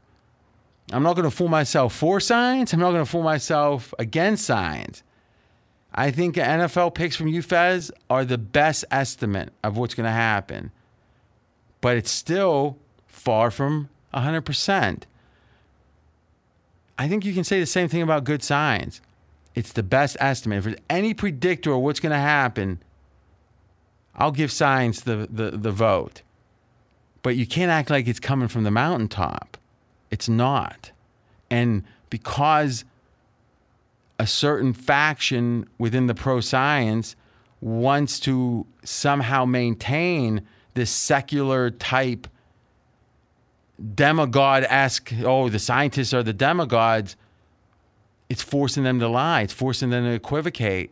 And it's building up a big rationale to be questioning science, maybe more than is healthy, right?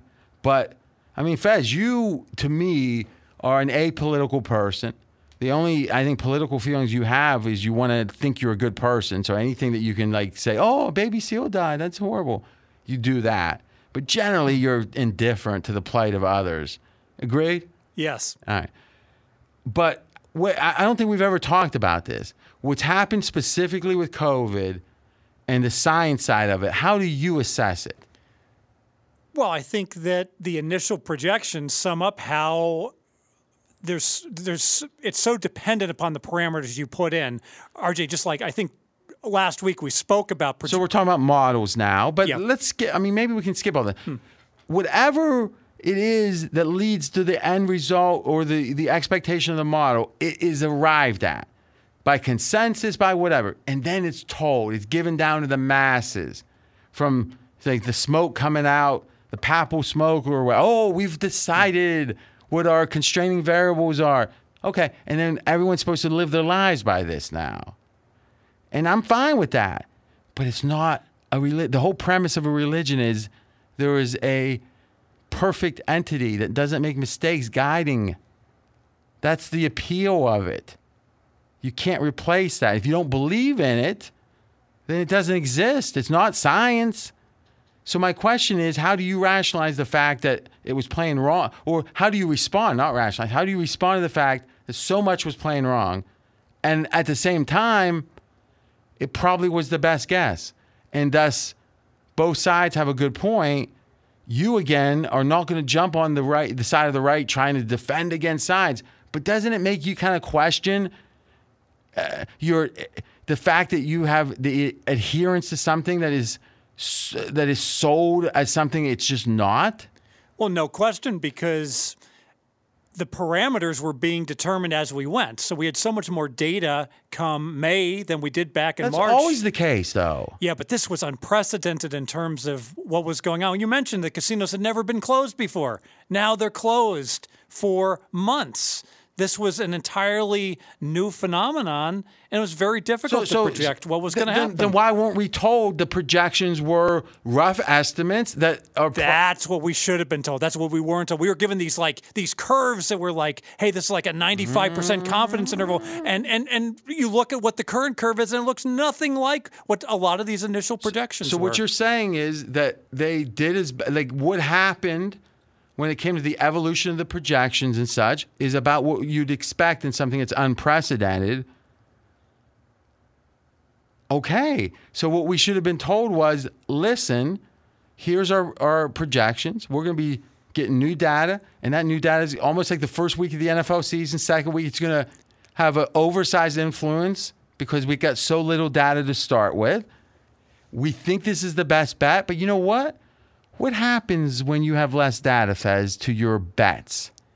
You don't do as well in your projections. What happens to the size of your bets? They go down. Right? Less confidence? Yeah. You risk less. Yes. So if you have a model you have less confidence in, what should you do? Risk less. Risk less, yes. Right? So whatever proclamations come from the mountaintop, it feels like that we should be less likely to do drastic things, right? Because let's say that you thought you had a terminal illness, and then there was some test that was going to say there's this miracle that maybe you could use this one drug to cure yourself. If you take the test and it says, nope, you don't qualify, it's not going to work. If you're going to whack yourself out because you're terminal after that, do you maybe take the test a second time? Do you maybe, if the test, though, has like a failure rate of 30%, you probably don't, take out the knife right after the first test. Yeah. But somehow, if you would have said, these are some drastic decisions being made here, aren't they? What's our confidence level on this test? I mean, this is like basic if you owned a gas station and had a brain. You would say, what's our confidence level? Saying, all right, let's do this. Let's move in the direction we know we got to move towards. Let's get some data and figure it out. No, it's either nothing. I mean, whenever the federal government's involved, Republican, Democrat, it's either don't do anything or do something drastic. I mean, there never seems to be a measured response. Yeah, and just in states with comparable positive tests, one state's reopening, another state's like closed completely, right? It's like makes no logical sense other than politics. Right? Well, I think politics assumes it's like trying to win the next election. I think it's some of that. I think it's more that politics has become a religion to a lot of people. It's their strongest belief. If it's on the right, it's that there's the government is inept and we're moving towards a welfare state where hard work doesn't matter. That's the one side. The other side is a lot of racism, a lot of we're the richest country in the world, and it's evil that we're not helping everyone. Yeah, I mean, obviously these are cliches to some degree, but they apply a lot. And if you make it, especially from the left's perspective, if you make it about evil and justice, it feels like a religion, right? Isn't that the terms that religions are? The Crusades were some of the bloodiest wars because what was at stake? God. Well, I mean, that sounds like something to fight for, right? Especially if you're a believer. Sure. And to this day, you look at some of the, problems in the Middle East. What are they fighting over? Oil and God. A lot of important stuff. To me, the older I get, the more I realize I don't know. The more that when I do feel confident in something, I stick to it.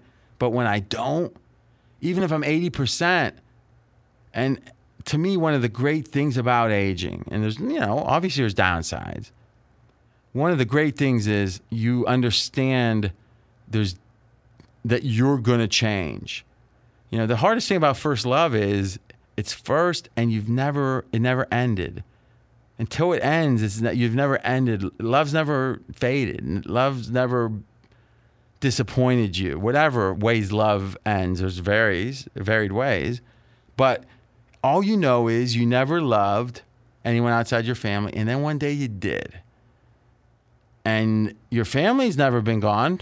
Most kids experience, even if there's a divorce, dad's still around, and maybe he's in another state, but he's still there on the phone, and then you love that third or fourth person. Grandparents might be in the mix, of sibling. It's like, oh, someone else. This is great. Oh, look, I get orgasms with this too. Like it's if it's old, whatever the age is. Some kids it's younger than others. I don't think 24 was too old. I mean, that was your choice. Slow development. But if you asked me right now to give you the names of my 8 wives, I couldn't do it. That took a while to get to that place, right? And that first love, you don't know there's ever a time after. Life after love, as a wise woman once said. But when you hit 30, 40, in my 40s, I realized I'm a different dude than I was when I was, 10 years ago. Political beliefs, different. Not all, but some. 10 years before that. Now, listen, if you don't change, that's a whole other problem. But how stupid is it to say, all right, I'm 45 years old.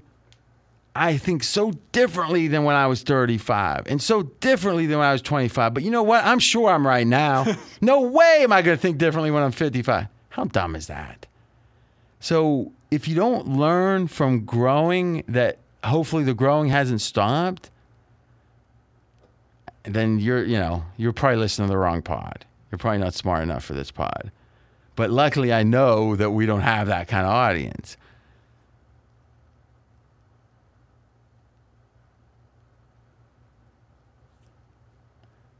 Thus, I don't sit and judge, the left's so wrong, the right's so wrong. It's probability in a way. It's like, I lean this way, but I see the other side. I'll tell you this, a lot of no-nonsense people are going to be the type that are not racist, but they are skeptical of the PC culture. That's a very common group. And I think we got a lot of listeners like that. And to some degree, I fall into that. What I would say is that as I've gotten older and gained some wisdom, hopefully, that I see that my assumptions, because that's the thing about assumptions. If everyone's going to tell you there's complexity beyond comprehension, that means you can never really know anything. And the people who are saying that are usually the ones that want to, in the absence of knowing, to guide, but really to dictate. So you think about the left, I think there are opportunists on either side, but if they're saying, hey, listen, you are racist, you might not even know. I mean, think about that for a second, is you don't know it. You've never explicitly been racist, but you're racist. You just don't know it.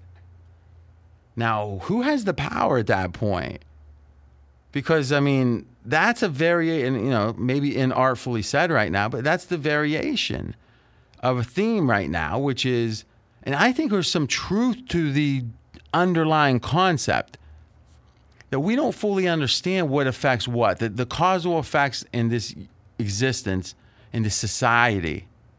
We don't fully understand. I can't pretend to act like, one, it's pretty easy to say I can't understand what a black man's life has been. Because being black, I think in many ways, is such a significant part of a life that if you're not that, it's hard to know, right? You can envision if I felt prejudiced against a bunch, but you don't know, right? Mm-hmm. Number two, even if you have been the victim of prejudice, and I would say I haven't. It's funny because my grandfather, I'm 3/4 Italian, my grandfather 100%, and he talked about, and again, he was the type to say, I faced it, and it made him not want to be that way to others, but it also made him a little bit like, I got through it, you should get through it.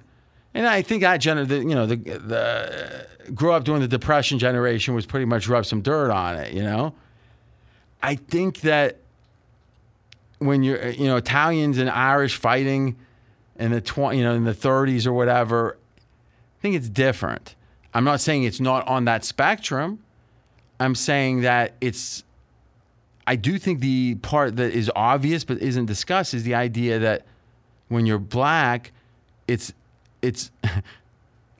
I'll make a joke because I don't want things to be too somber, but it's on your, it's on your face, it's on your hands, it's part of the visual part of it, and that means it's harder for, let's say that someone in theory was just as prejudiced against Italians as against blacks. Well, what percentage of Italians that they engage would they know for sure were Italian? Less than 100%. Much less. Well, yeah, but the racists tend to have a specialized skill.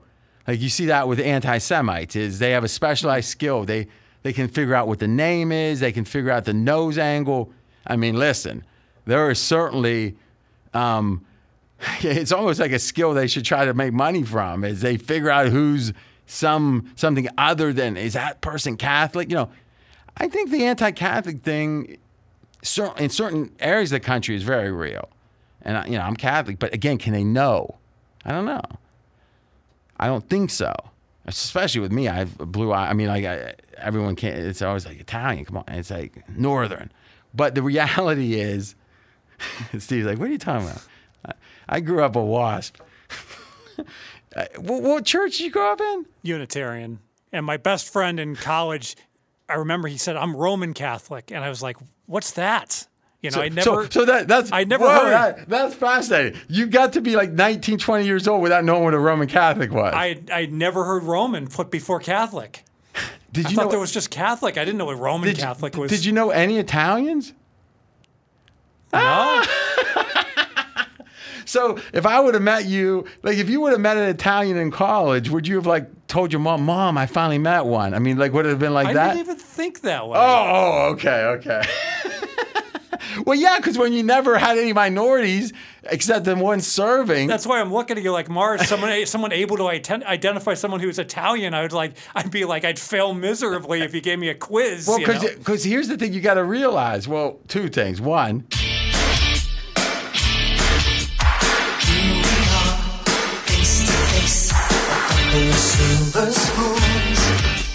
And two is the people who are usually the most racist are the ones who feel as if them being kept down is because of that race. So it's usually those who are sharing a ghetto, for example. Back in the day, for the most part, not that there's not poor Italians now, but with the immigrant population, the Italians and the Irish were in the same neighborhoods. So what happened? They didn't like, the boys fought, and the girls and the boys loved, right? Because it was taboo. And, I can't speak to, obviously if you look at, Korean business owners in the black inner cities, obviously a lot of animosity, right? Now that's interesting because you got a group who is, in a way, you could say providing a service to the community, but another way, are they exploiting them? Because, there's condoms and booze, but there's no good, nutritious food. These are complex topics. And what I know is this.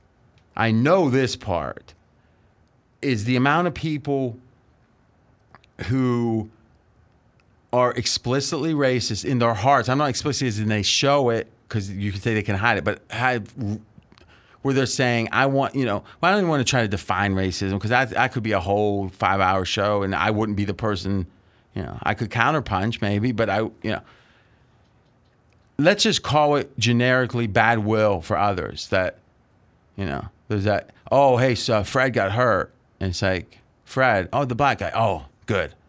I'm not saying that's the bar, because that's an extreme case. There's certainly those people in the world. And, there's people that do the hurting, even beyond that. I think there's a lot of people that don't fall into that category who don't fully understand some of the things they do or feel what the effect is. And anyone who acts like they understand it, I think it's just as folly. It's just as much folly to say, well, I understand exactly what. To know that it could be greater than zero. And it's greater than zero probably to a degree that we should acknowledge it and maybe what? Back to the COVID. Not act like we know for sure, but understand directionally it's probably the case. And thus, why not mitigate it if it doesn't cost too much? So, for example, if Black Lives Matter says that name means something to us, though in the abstract, to say all lives matter, if you said it with different words, if you said, I believe every life on this planet is worth an effort greater than zero to keep alive. No one would disagree, or not many would disagree. Only stone cold racists would disagree with that. But a guy wouldn't get fired over saying that. Now, is it right that the Sacramento Kings announcers fired over saying all lives matter? That's a debate that I don't have any special insight into. I don't have any great desire to have. I'll tell you this. If you say anyone that says that is a racist, I think it has to cut both ways in the following way. Those progressive on the extremes, or not even the extremes, let's say maybe, but those who are truly progressive are going to say, you don't understand what that name means, or you don't understand what the echoes of slavery, though obviously you're going to have the no-nonsense type saying, wait a minute, you were a slave, or how many years ago? Yeah. And that resonates with a lot of common sense people. Like, hey, it sucked, it's over. To act like that's the only answer, I think someone hasn't thought through too much the idea that it makes a lot of sense that you were talking about your grandparents and with pride, and the idea of saying, my grandparents were in chains, the idea that wouldn't somehow affect someone, I think there's a greater chance than zero that would have an effect. And thus, now the question becomes, for me, I'm not going to act as if someone who says, get over it, is evil. But that person saying, get over it, should give the same consideration to say, hey, I might not understand why this upsets you or why it may be affected your ability to rise up, whatever, and have financial success, educational success.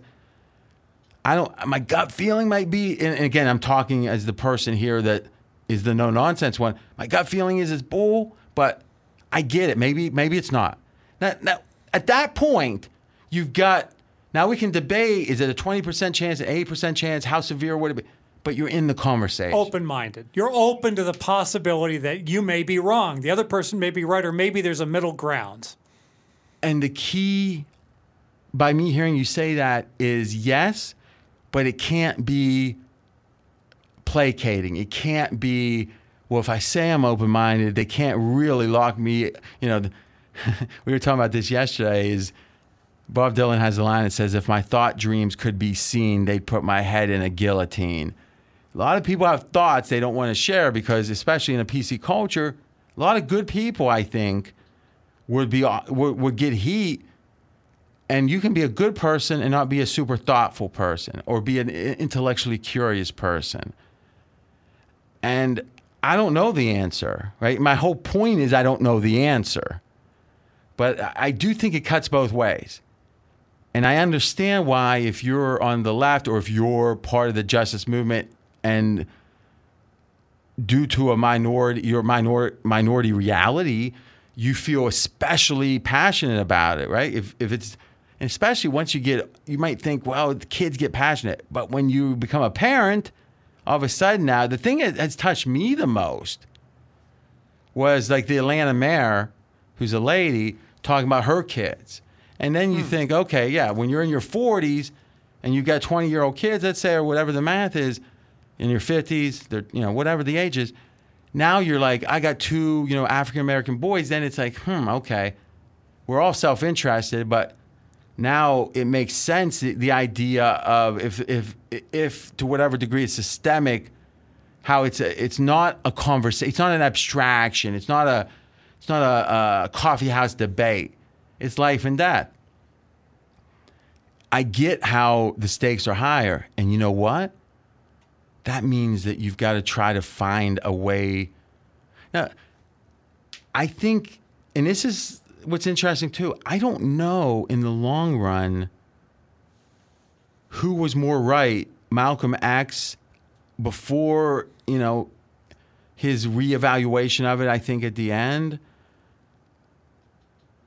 And I'm no authority on this, and I think Mackenzie's much better read on this, or MLK, whereas, and again, I'll go very broad here because I'm not an authority, but it seems like with Martin Luther King, it was generally, listen, this is a process, and every step we take is a step, every step we take closer to the ideal is a step closer.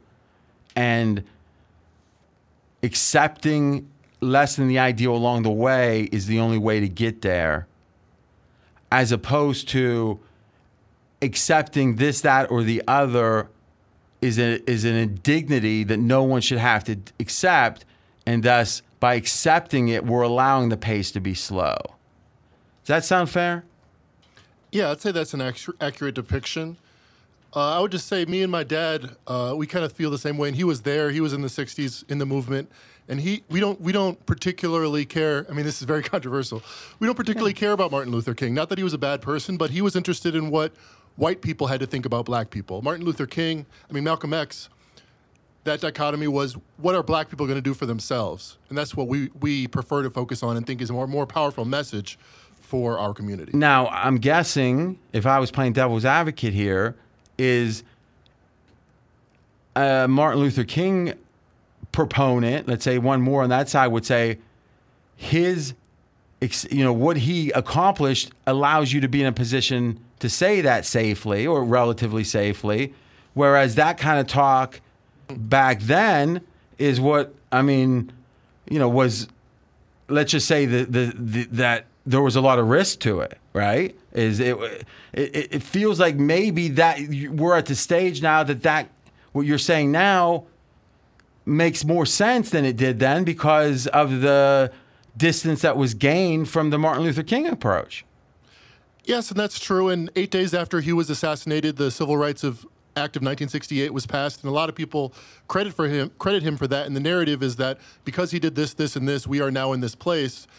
I think the hundreds of years history before him had just as much to do with that gradual march towards progress. And I'm not saying there's a right answer or right approach. For sure. I mean, no one, listen, no one person, all a person can be is a man of his times, but all you can do is maximize the opportunity of your life and of your times. And I mean, I think it's hard to say Martin Luther King didn't do that, right? Agreed. And I do think you've got a point in regards to, it's like Tony Soprano said on the way back from, they were talking about, it was the one that's considered the worst episode of all time. I think it's a good episode, which is about the American Indian and James Caan and the Italians and the Columbus Day, and Columbus was a genocidal maniac or whatever.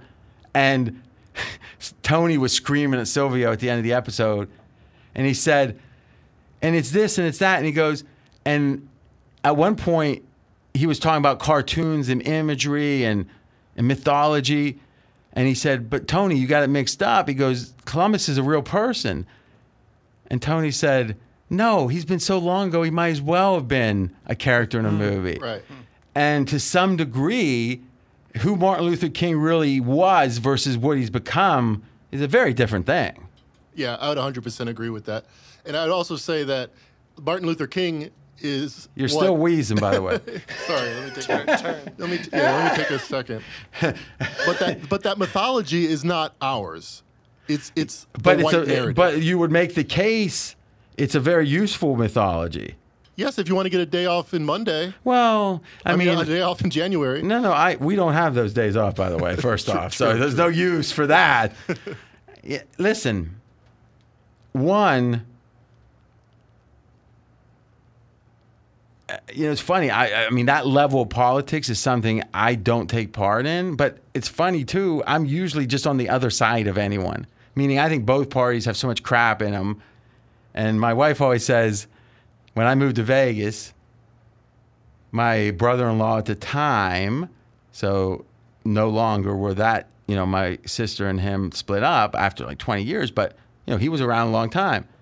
And he was a Ted Cruz type Republican, like the sanctimony. I mean, to me, I like that Ted Cruz actually has become such a toady that like once Trump vanquished him, he's like, he just keeps his head down and he says, in his mind he's thinking, how many days till this guy's gone? But he understands that in today's Republican Party, if you're anti-Trump, you're not going to get elected to anything. So, but the thing people don't talk about is if you actually rewatch or think back to the 2016 Republican convention, is Ted Cruz said, vote your conscience, which is a code for, like, you don't have to vote for Trump. And, like, in hindsight,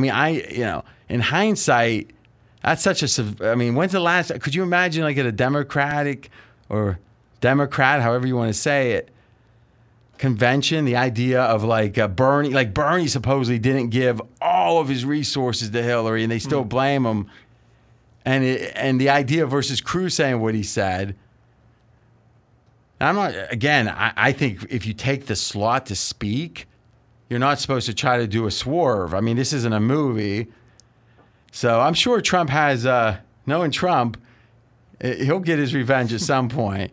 But it's like, again, in The Sopranos when Christopher's dad, did you see that episode yet? No, not yet. Yeah. Johnny Sack said the same story. Is these business guys, the real business guys, they can hate somebody, but if they're still if they still got a use, they're fine. The day they don't have a use, they're not fine. But to me, with my ex-brother-in-law, I would come back from Vegas and I would say, but what about this? What about this? And he would look at me and goes, what, are you a liberal now? You live in Vegas? Like Vegas was like Sodom and Gomorrah or whatever. And then with the lefties, I bring out the, listen, I'm libertarian, so I'm pretty much in between, right? Socially, I think if you don't hurt someone, you should do what you want. And financially, I think that if you earn it, you should keep as much as possible. And when I say as much as possible, I mean as much as allows society to collectively do what society should do. That debate of what society should do is a fair one, right? But I know that it shouldn't be a nanny state. I know that it's human nature. If there's you can tell me what I don't know, and maybe you're right. But what I know is if you got the same life if you get out of bed or if you don't, at 5:30 in the morning, you're not getting out of bed. Or let's just say you're not getting out of bed as much as you would otherwise. Mm-hmm. And just collectively, anyone who denies that, now you're in fairy tale land. So back when it was at Metropolitan Life, we looked at long-term disability insurance, and it was like absolutely horrific to give anything close to 100%. Because if someone could get 80%. That sounds like you saying is paying a bookie or something. But I get they don't want to pay it, but you're talking about the outcomes later. If someone can get 80% of their paycheck being disabled, all of a sudden they'd rather have that than work most of the time. So so you can't make it go beyond a certain point. First off, hold on. It's not the insurance company's job to decide if another person's working or not. It's to pay on a freaking policy that they're supposed to pay on. Yeah, but it's the employer's job to pick a policy for their employees that does not overly encourage disability claims. I understand that, and obviously, to whatever degree that they're open to disability claims that would pay off big, you're going to charge the actuaries would charge them accordingly. Right. But that's not what was happening here. You were somehow equivocating, screwing someone over on getting the right percentage because it's going to be better for them. I mean, do you realize what this guy? That is a next level of I'm screwing you over for your own good. You just don't know it yet, and you actually bought into that. So maybe if you stiff a bookie, you can say, "Hey, this will make sure that you're up for the late games on January 1st." I never thought of that. All right, so. My politics are hard to figure. What is interesting is, I'm not saying that Mackenzie's are cliched or, stereotypical of the left or whatever, because I will say this, talking to him in personal life, he's got a very eclectic positions. And to me, anyone who's party line either way is not thinking about it a lot. And I like that. I will say that sounded... I don't want to say militant, but I mean, that sounded pretty hardcore. So, The same conversation happened in the movie Barbershop, and Cedric so the what, Entertainer are you quoting a movie? No, just the idea, this is a very common, argument in black community. Yeah. How important, how good, how much should we admire, praise Martin Luther King? Me and my dad are just on one side of that spectrum. Yeah, no, I understand.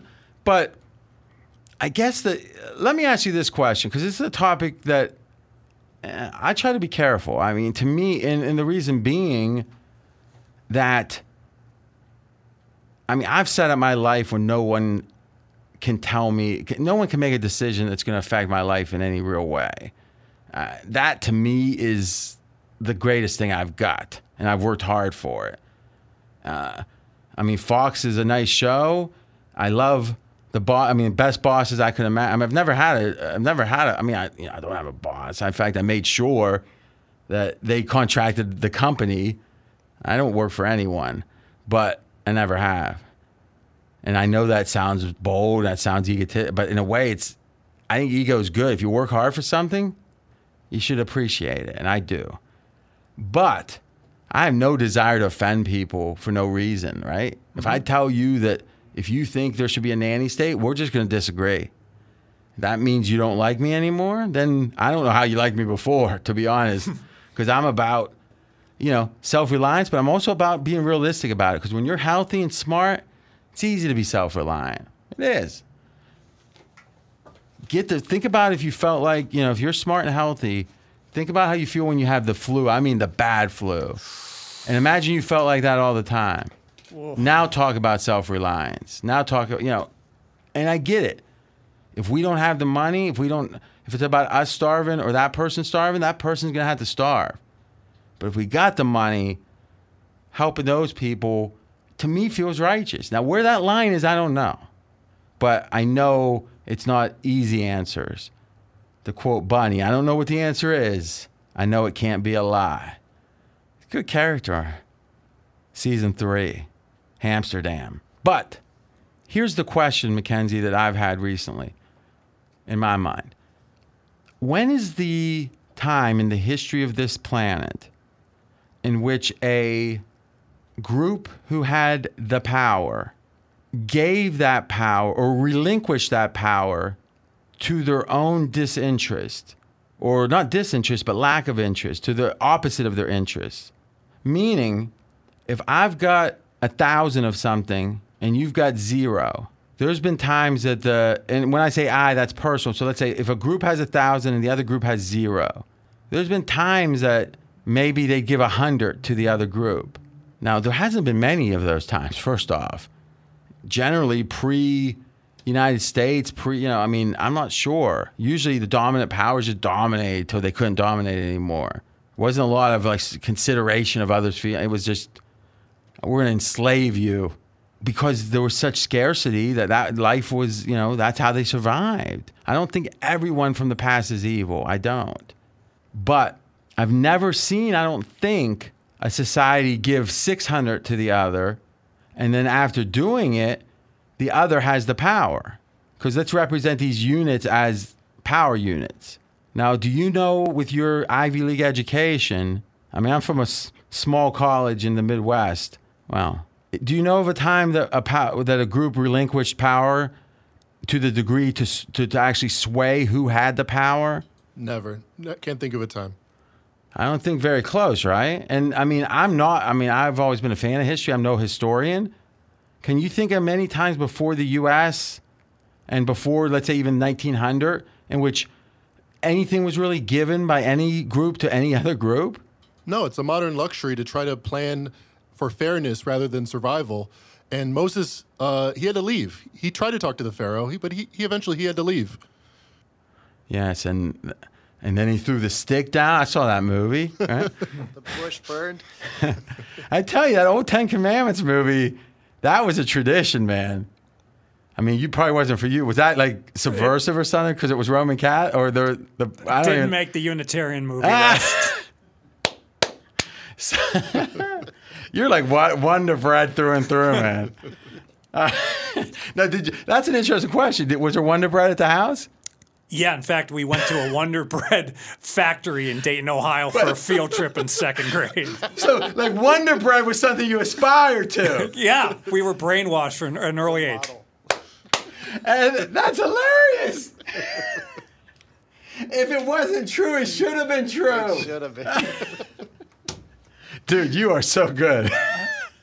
You are perfect for this. I'm just answering the questions. That's my point. Now, did you ever have good Italian bread with the sesame seeds on it, the big loaf carried over the none of that? None. Balsamic, olive oil. I don't think I ate olive oil until I was 25. Did you ever watch Sex and the City? Yeah, a couple times. Charlotte was your dream girl, right? She's the brunette, right? Yeah. The cute. Oh, yeah, absolutely. Charlotte would have looked her nose down at you, though. Charlotte, Marianne, You know what's funny?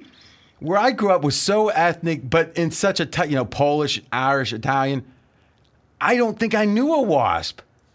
Wow. It's so weird that it was maybe I don't even know quite. There were these uppity types that, maybe. Was there a Presbyterian church? Yeah, but we looked our nose down at them. They're not Italian. What the hell? I'm serious. That's how I felt. I was in such a bubble. The fight was the Polish people. It was Polish, come on. And then the Irish were trying to be Italian. That's how it was. I'm not saying it was right. I'm just saying I think it was right. Oh, wait. All right. So, my question though is, how do you see, like, you don't ever think, let's say, that the black community is going to have enough, let's say, military power to take over the U.S. government, right? No. So not that you would try. I'm not saying, you try. So isn't then, and there might be a time down the road where, hey, the U.S. is going to, or in fact, I don't think might, I think it's inevitable, will be a majority minority country. But it's not as if those minorities are going to vote as a bloc. So it's going to have to be in any foreseeable future a situation that those in power say, something, fairness, and that was a good word. Fairness dictates that we do X. And you know what? Whatever that is. And you know what? That will be an amazing, great thing when they do that, because history says that's a rare thing. But it will likely be less than what's deserved, because it's going to be from the perspective of the giver. So I don't understand how anything other than if I'm in a position of power, I can understand if I'm buying peace of mind or I'm buying a sense of righteousness. That's a fact. I don't believe in a lot of, we talked about Atlas Shrugged, there's a book called The Virtue of Selfishness. And the theory is that Mother Teresa, who would be the example, let's say, a Catholic, by the way, would be an example of a Roman Catholic, would be an example of a selfish person. It's like, what? It's like, well, what made Mother Teresa the most happy? It was like, well, serving Calcutta. And it's like, okay, so she did what was best for her. So if you really think about it, we all do what's best for us. It's just sometimes those things are overtly self-involved and other times they're not. But Fez, what would be better for you, being good to your boy or being bad to your boy? Being good to my boy. So are you being selfish or are you being altruistic? You're being selfish. You're doing what's best for you. Well, I'm doing the fact it's good for him is incidental. In that perspective, yes. Well, from the perspective of the truth, yes. Yes. So in general, I think it makes sense that if you have an indulgence, if you can indulge in saying, we've got enough as the group in power, we're going to, for fairness' sake, we're going to give some without having to get it, taken from our claws, I think that is human nature in a good way, right? Because if you're so involved just about yourself, you're not going to have those feelings. You're not going to care what their plight. But I don't see any scenario other than it's some transaction in which fairness is masquerading. The words about fairness are really self-interest that is about feeling good about yourself or feeling unburdened by the sins of the past or whatever. But it's going to be a transaction. Everything is, right? Yep. So the views of intensely like this is wrong, I mean, like the ultimate right and wrong of it all has been incidental for thousands of years. And it's been something not even worthy of comment in a way. Like no one in the Roman Empire was thinking about right and wrong. And I'm not saying that is any ideal. It's just saying it's human nature. And I guess the question is, even though any thinking person, I think, would say, enslaving a group of people is wrong, it's not what's going to drive this, especially when there's no one alive today. And that's what gets complicated, because I really think there's a lot of like good people that are going to say, I got nothing to do with slavery. Right? I wasn't even in this country where my ancestors weren't. Or let's say it's an immigrant now, right? So if it's some Asian immigrant, let's use that as the cliche, because often they'll come here, get super educated, and do very well. Indians too. And the country's stronger for it in those regards, for sure. I mean, if you look at Silicon Valley, you look at the founders, and look at the number of immigrants, no doubt about it. Now, to equivocate that with every immigrant, now the debates get interesting. The debates get interesting when you stop the BS, you stop the indignation. Right. And I think, and usually the debates are interesting to me when I can see both sides, because otherwise it's not really a good debate. So my question to you to end the political section, if you agree with my premises, and if you don't, tell me why not. But if you do, then wouldn't you say that anything about some ultimate right and wrong really won't have much to do with the way this resolves itself? No. I mean, yes, I agree with you. It's not going to be about right or wrong. It's going to be about interest and your self-interest. And this is the thing. Not too many Americans own slaves, but a lot of Americans believe... Well, no Americans born or alive today. True, but this is the trend that's continued. But what they were convincing of the people that weren't rich enough to afford slaves, that if they kept black people down, if they viewed them as lower, they would always be at least higher than them. No, hold on a second. Is this during what era are we talking about? Like through today?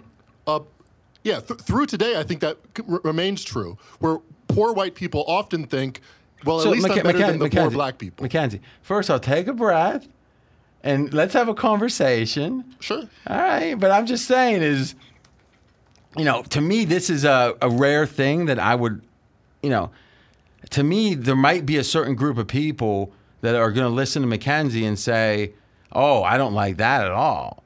Now, if they are going to say, and I'm mad at RJ because he would even have someone with that perspective, then, the show's not for you either. Now, what I get is when the host of a show has strong political beliefs, I get that, meaning that the listeners don't want to hear that. If I promise you, if there's a host that I like, it's talking too much about politics, it doesn't even matter. I don't hate the person for having the feeling. I just don't want to hear it. I want to hear your opinion all the time, how right you are. Make me some money, right? But which you have done. Well, yeah, but what I'm saying is that, especially over the last 12 months to excess. To me, I get that. I the idea that you're a host and you should be indulgent, every feeling you have got to be come on, that's BS. That said, my job, I want to hear ideas. I like hearing different ideas. That said, you can't be wheezing. All right? To whatever degree you got to settle down not to wheeze. That's what you need to do. Now, please continue. Thank you. So my point is, it's in interest of everyone to have a society with less crime, less poverty, more jobs. I think the idea that if we keep black people down, we will, by extension, be better, has kept not only black people down, but a lot of different kinds of people down. I think if we all look at our self-interest and don't accept the BS that classes exist or races exist and we need to protect what's ours, if you get through that and think of everyone the same. You think it's BS that races exist? Oh, I actually do. I mean, being a mulatto, I have a unique perspective on that. Okay, but I guess the theory is, unless someone thinks there's some truth to what's that called, eugenics or whatever, is it really doesn't matter if they exist or not, right? It's the perception. There's social constructions that are real that have to be dealt with because they're and I'm not saying I listen, biology is, I'm not a biologist, right? So I don't know the answer, but I'm saying I think for this conversation, it doesn't, like you said, either way, there's a minimum, there's the perception. Yes. And I think if people, kind of shed the baggage of race and what am I and what is this other person, I think we can all forge ahead together. Yeah, but do you not? But so a lot of people scientifically would say that in our evolutionary biology is the idea of you have something to fear from the unfamiliar. Yes. Do you believe that doesn't exist? I think that's a very real biological fact. I don't think people should have that fear. I think people would serve themselves better. But things like biological facts are not about shoulda, woulda, coulda. It's about is, right? I just think, listen, I think it's human nature. I mean, I'll give you a good example. Why do we think it is that, well, let's say this. I don't, because I can think of 80% I'm right about something, but when the stakes are high, I don't want to say it like I know it. So let me say it like this. I find it interesting the percentage of white men that will have, or who not would, but have a baby with a black woman. From what I can gather, it's a small percentage relative to a lot of other percentages. And you would think, I wonder why that is. Is that because they find black women unattractive, which if a group has a certain, characteristic, hey, I like French women, I like English women, it makes sense when it comes to attraction. That's something also that's buried in there somewhere. Like Fez, why you love red shoes and high-heeled shoes, I don't know. Right? Could be something from your past. Black shoes with red on the bottom. Oh my gosh, I didn't even know what he's talking about. But what I'll say is that the idea, and I'm not a father, and I don't plan to be, so I'm not an authority on this, but it seems to me the desire to have your boy, let's say you have a son, look like you is part of the whole evolutionary perpetuation of the species. And when you have, and again, I think that's probably more male. It's more the man. I don't hear a lot of women that are saying, I want a son no matter what, or I want a daughter no matter what. They're more evolved, it seems like, in that regard. Where a man often wants a boy, right? At least one. Right. And you hear all the time that, had 3 kids, all 3 girls, they say, I want to try one more time. That's a very common thing.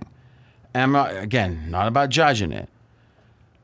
It strikes me that there's some things in us we don't even fully understand. But if you look at the world, they play themselves out again and again and again. And I'm always skeptical when the higher brain is supposed to trump that.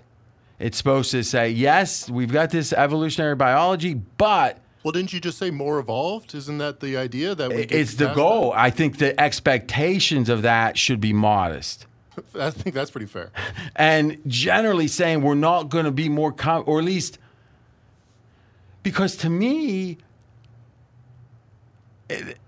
it's not mutually exclusive to say that people who grow up with a certain culture are going to be comfortable in that culture, and they should be extremely to the max permissive to other cultures. And even more, they should be open to enjoy learning about and experiencing other cultures because it enriches their lives. To me, that's a good thing for that person. If we say Archie Bunker is the stereotypical, Archie Bunker was not presented, he's a character, right? He was not presented as a bad man. No, not at all. He was presented as a good man that had a lot of things hide not good, right? And that was what made it interesting. If he was perfect, it wouldn't have been interesting. If he was a bad man, it wouldn't have been interesting. But, same thing with Tony Soprano. These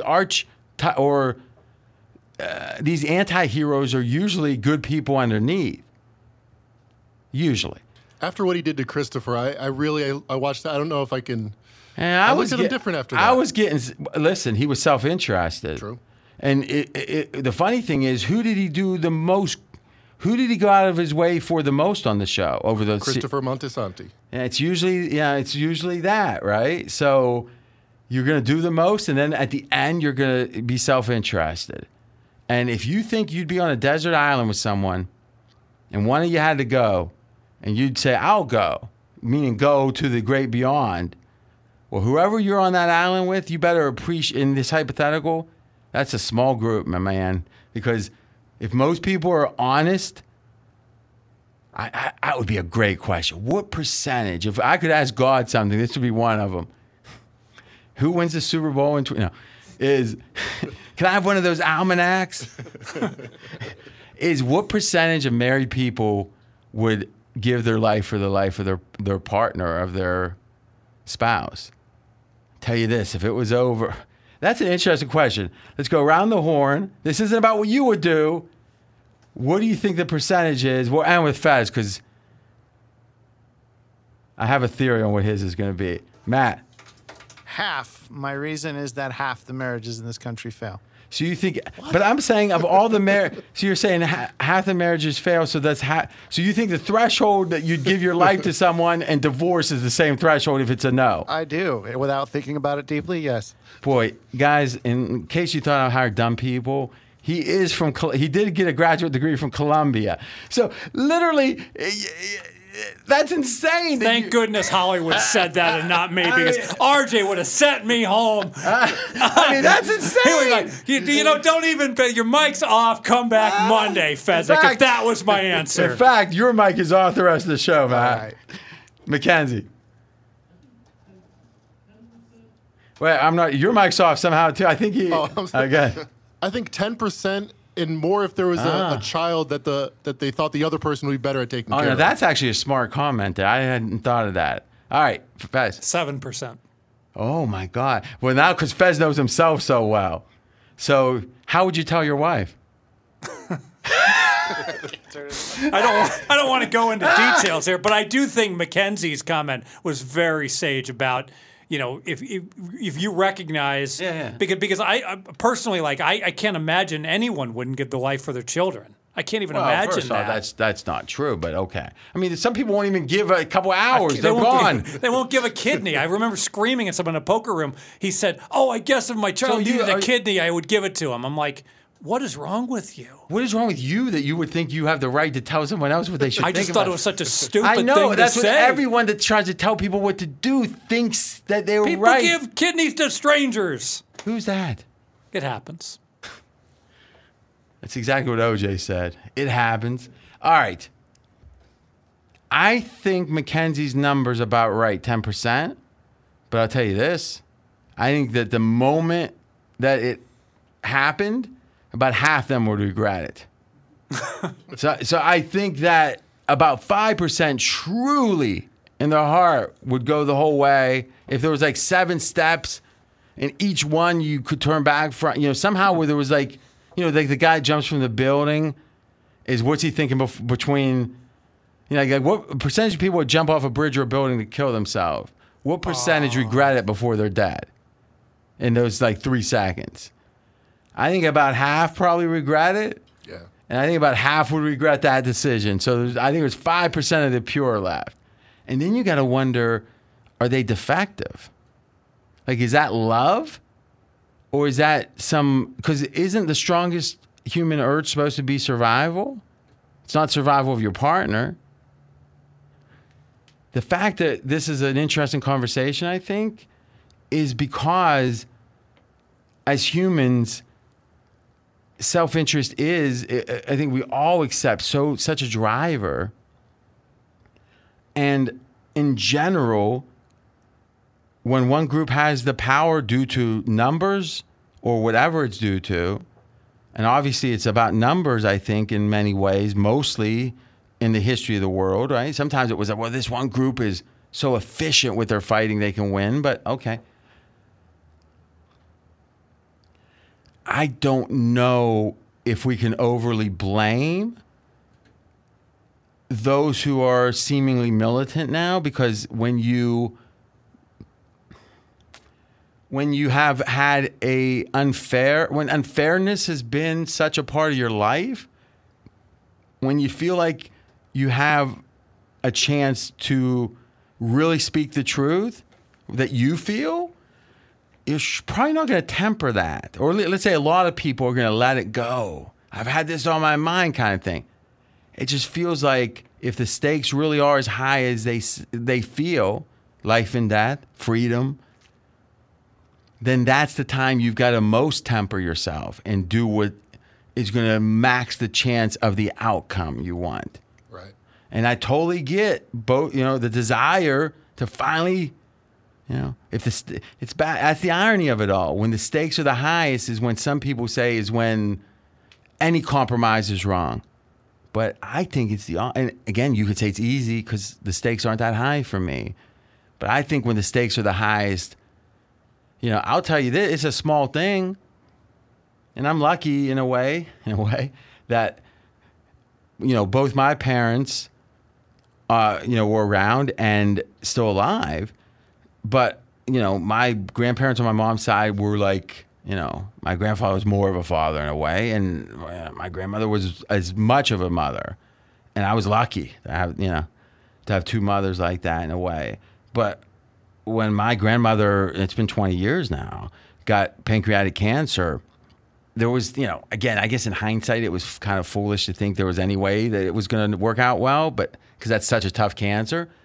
But, there was times where I was working to get her in this or that program. And, this, to me, it was life and death stakes in a very specific, singular sense, but yes. And usually when I deal with bureaucracy, my tolerance isn't high. I start, getting a raised voice. I didn't raise my voice once during this because to me the stakes were that high. Now, I also get that to do that once for a short period of time is easier than to live a life like that. Some people might be saying, geez, RJ, a lot of conditions. It's like, yeah, these are complicated questions. And we could not talk about them at all, but I'm not going to talk about them too simplistically because, once again, I think they deserve the complexity. And I will say, finally, that the simplicity they're presented on TV, where there's the players and it's like, or that perspective, and it's like, I wonder if they should play and would Kaepernick should even accept a job. I'm not saying I'm not saying that I know all that's wrong, but I know for sure all that isn't certainly right. And the fact that there's no counterpoint and no one feels like they can even, I guess the ultimate Greeny moment, if you want to wonder why Greeny is great in some ways and falls short in others, and Greeny's been personally fine or good to me. I don't know Greeny all that well, but 10 times he could have done something good for me, he's done them. So I like him. And when I say good, I mean, hey, jump on this show with me or, retweet me. It's like very simple. But today, literally, what's his name? Foxworth? Is that his name? Yes. All right. Foxworth was talking about, he thinks it'd be super valid and maybe appropriate for the NBA players just not to play this season. And again, strong statement. It's getting to the edge of, I think the ones that are even on TV. I don't know how you go stronger, right? Mm-hmm. I mean, I guess you could, but it'd be very strong. And Greeny's response was, interesting. RC to Ryan Clark, 30 seconds. and then it's like Greeny's the best traffic cop in the history of the world, where he's going to get you in and out of that segment. He's going to get you between questions, and he's not going to. He seems like a really smart guy, to be honest. I mean, I can tell how smart, or not how smart, but within ranges. Greeny's a smart dude. Other than his Northwestern degree. Well, again, he's probably one of the smarter guys from Northwestern, let's say that. But the reality is, Greeny doesn't show that side. Some guys, they want to show every side of that. Like, if I have anything to say that's halfway smart, they're going to say it. I think, to be honest, that's something I got to grow on. I think I got a lot of smart things to say, but I don't have to say them all. And it's not just long diatribe. It's just, in general, what is the moment about in that segment? And that's radio different than podcast. But, boy, it's not, hey, 30 seconds, go. And maybe that's a sign the shows like that aren't meant for this kind of conversation. But if they're having them and they're one-sided, I don't think it's doing anyone any service, because society's not going to agree with the extreme stuff. And society has to agree. It's just, it is a hegemony. It is majority rule. And closing thoughts, Mackenzie. I 100% agree, and I think the majority has to feel that if one race or anybody, isn't that an old expression? If anybody is oppressed, then I'm oppressed. I think that's an old expression, but it's nothing the world's ever lived by. No, and I think a lot of the extremists, obviously the rioting is counterproductive, and I think people have to think about... Now, you do realize a vast majority of the people... See, this is the complexity that I find interesting in your positions. I think that there's... I'm just guessing here, but if it's let's say 1 to 100, and it's 100's the most liberal, most, whatever, progressive, however you want to say it, fringe, is...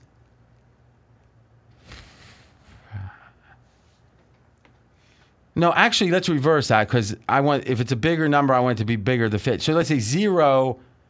How would we do that? Because let me say it like this. I think I think upwards of half let's say if half the people are just generally for, about social justice, but explicitly, whereas they're not against it, but they're not for it. I think, and I actually found some lingo that Jason Williams, as I listen, I've been trying to really listen to people on this, and that Jason Williams, is that Jay Williams they call him from Duke? Yeah, Jay Williams, yeah. He's got some good, smart comments. Like, of all the people I've heard, they been the smartest, I thought, to me. But that means I agree with them, so it's one of those. But it's also something I like the most is when I don't initially agree with someone, then they make me think it, as I think it through, that they're right. And then it's like, okay, that they've just made me smarter, I think. Like, to me, that's the value. But what he said was the following. He was saying, all right, there's racist, and then there's racism. I actually wrote this down. And then there's, actually, it's better even this way. There's people who are against racism, which to me is a vast majority. Mm-hmm. And then there's people that are pro-justice. And that's a verb, an action. I think there's a lot less people who are pro-justice. Because that takes effort. That means I'm going to go volunteer. I'm going to give something up. I always want to hear what you're giving up. If you believe in something, I want to hear what you're sacrificing for it. And I think that a lot of people are against racism. And I think that's a good thing. And I think there's a lot less that are pro-justice. And to me, you look at Drew Brees and all the indignation that came from his comments, I don't think anyone thought he wasn't against racism. Right. They were saying he wasn't enough pro-justice because if he was, he would have understood why what he said was wrong. And I'm not saying you shouldn't set the bar to that, but boy, the fact we don't have a language for that, the fact that in general people reacted to Drew Brees about the same as if he had said, I won't even try to guess what would be like super incendiary that was not so evil sounding. But let's say that the N-word's involved, whatever, and okay, you would say, wow, that dude's certainly not against racism. That's a very different thing than saying, oh, he hasn't made the pro, meaning you make the willing to, and maybe the better way to say it is sacrifice for justice. Yeah. I think some people would sacrifice to stop. A lot of people would say, I have a preference against racism. Most people would say that and be true in their hearts. If you say, are you willing to sacrifice for justice? That's a smaller group. And if people believe anyone who isn't willing to sacrifice for justice are bad, that's fine to believe it. But I think that about half the people, maybe less, would sacrifice for justice. And I think far more than 90% are against racism. So those people that are not sacrificing for justice, but against racism, you got to win them. If you win them, you got the majority, I think. 100% agree. And to blur the lines between those two very different populations really sets us back, I think. Now, would you say that the last 2 weeks that's been the case almost without exclusion, that distinction, and the fact that I'm 14 days in and I'm just hearing the words that make sense to me? I mean, how is that in any way? And I'm saying this not as if you're supposed to answer for it, but rather I'm not watching everything. I'm not listening to everything. Who else has been trying to make this distinction? And when I say who else, not who else other than me, but I'm saying, where do you hear this conversation? Only in private conversations with people like my sister. I don't think the media, maybe we're the first, have the appropriate patience and discipline and wide-ranging view. Yeah, there's a lot of political podcasts that are very thoughtful, that I don't listen to either necessarily, but it seems like that, and again, just because this dude was in the news because of Biden, but the dude, I don't even know. Isn't it Charlemagne the God or something? That's exactly right. All right. It seems like I just heard him on a couple shows since, and I mean, he seems like a thought, I'm not saying I agree with it, but he's thinking about this stuff, it seems like. Yeah, 100%. He's the kind of guy that's not party line, not I'm black, this is what I say, I'm liberal, this is what I say. I really respect Charlemagne. Yeah, so to me, this is such a, if you're an intellectual person, it's such an interesting chance to really think this stuff through. But you know what? If you say the wrong word and all of a sudden you're evil, you're canceled, I don't know how every conversation I've ever had that you knew every word was going to be right coming out meant you were sure of what you were saying and you were not open to anything else. If you're ever open to the other side, you can explain your doubts and your questions imperfectly. And I get that in some ways you shouldn't give speeches that are, but you know, to me, if Drew Brees got a tattoo on his arm that was saying, you know, his initial statement versus he was asked a question. Now you could say, well, he should go back, you know, it goes back to 2017. He should have been thinking this through. Yeah. So you're saying he hasn't sacrificed enough for justice. I'll accept that's fair to call Drew, but somehow the reaction to Drew Brees, if you didn't know what he did, and you said, yeah, there was some racist diatribe, he got caught on tape, would the reaction have been much different? No. To me, if that's the case, that's a failure. There's got to be degrees to this. Agreed. Yep. But I also see, I do see that if it's life and death, you don't want to hear that. But I think it's when you need it the most. All right. RJ, speaking of which, there are two different worlds that are currently going on. You've got the UFC that has managed to come up with not only several fight cards, but they've got a cage on a beach in Abu Dhabi, and they're going to have a fight island. And then you've got Major League Baseball, which still can't get it together, although Rob Manfred, their commissioner, said earlier today that he guaranteed there would be some sort of a season. Well, let's start with the baseball, because I think what's not being said as clearly is the following. Because the NFL or MLB owners are locked in effectively to the deal they made in March. And to recap that deal, it was saying, okay, if there's less than 162 games, whatever percentage of games we play, that's the percentage of the contract you're going to get. Fez, you have a term you like? Pro rata. Pro rata, right? It's a ratio. If you play half the games, you get half your money. Later, owners said, we didn't think that one all the way through, because if there's not fans in the stands, we're not going to make as much per game as we typically would. Why should the players make as much per game? That's the heart of the dispute. Players have every right to say, hey, we made the deal's a deal. Deal's a deal. I think that's a fair point, because the owners have the upside, they should have the downside. That's my belief. As an owner myself of a small business, is the idea that you get the upside, but you got to take the downside. Now, if you want to spread around the downside, then spread around the upside. And that's what the NFL does. When you do a rev share, you're spreading around both. And that's why there seems to be a clear partnership with the NBA and the players, the NFL and the players, because it's rev share. And you make more money as a league. The players and the owners, everyone makes more money. And it's, pretty much down the middle. So It all makes sense. Anything that hurts you hurts me. And that's good, because if it helps me, it helps you.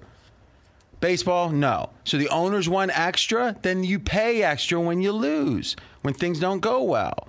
Okay, but here's what we know. That deal was signed, and the owners don't want games now. They are going to lose, unless the players took a significant concession per game, owners are losing per game. So the owners are thinking, each game is a loss, but we got to keep the business open. If somehow we close it and lose another World Series, it could affect our value of our teams by 30%, 20%. Future earnings, losing fans, etc. And I think big time. Big time. So to me, right now, MLB's saying each game they play would lose about $640,000. Now, to me, let's assume that number's about half that, because they're going to cook the books. That still means they want to play the least number of games. So baseball has the right to say, we're going to play X games. And based on the March agreement, players are going to have to go along with it. They want X to be as small as possible if they're going to lose per game, but they still want to get to the postseason. So, Jonas, I'm hearing what, like 48 or something? Yeah, 48 games is the one that they agreed upon. So at the worst case scenario, if we do have a season, it would be just under 50 games. Now, the only way we wouldn't have a season is if the player said, we're not going to honor this deal, right? Or the owner said, we're not going to honor the deal. Because it seems like that the idea of the 48, I would make the following case. That is extremely likely, meaning there's probably a 10% chance, 20% chance they don't play at all because one of the sides thinks it's so bad they're just going to say, take me to court kind of thing. But in general, I think it's either 48 games or more is the real viable options here. And maybe that's why we're not seeing any sense of urgency. Because the owners are thinking, well, there's a ticking clock. Every day that goes by, there's less games we can play. But if the players aren't going to take a concession, we don't want to play a lot of games. So they drag this out, the owners, and makes the players look bad in theory. And then in the end, they say, okay, we're going to play, we'll play. And then they got time for 48. It's good strategy, but it feels like it's really like telling the fans we just don't care. Does anyone see it any other way in regards to we very likely are going to have a season? It's going to be the minimum because the owners are losing per game, but they want to have a season because there's a bigger loss if they don't. And the players are saying, hey, owners are going to have to eat this anyway. Let's force them to eat it.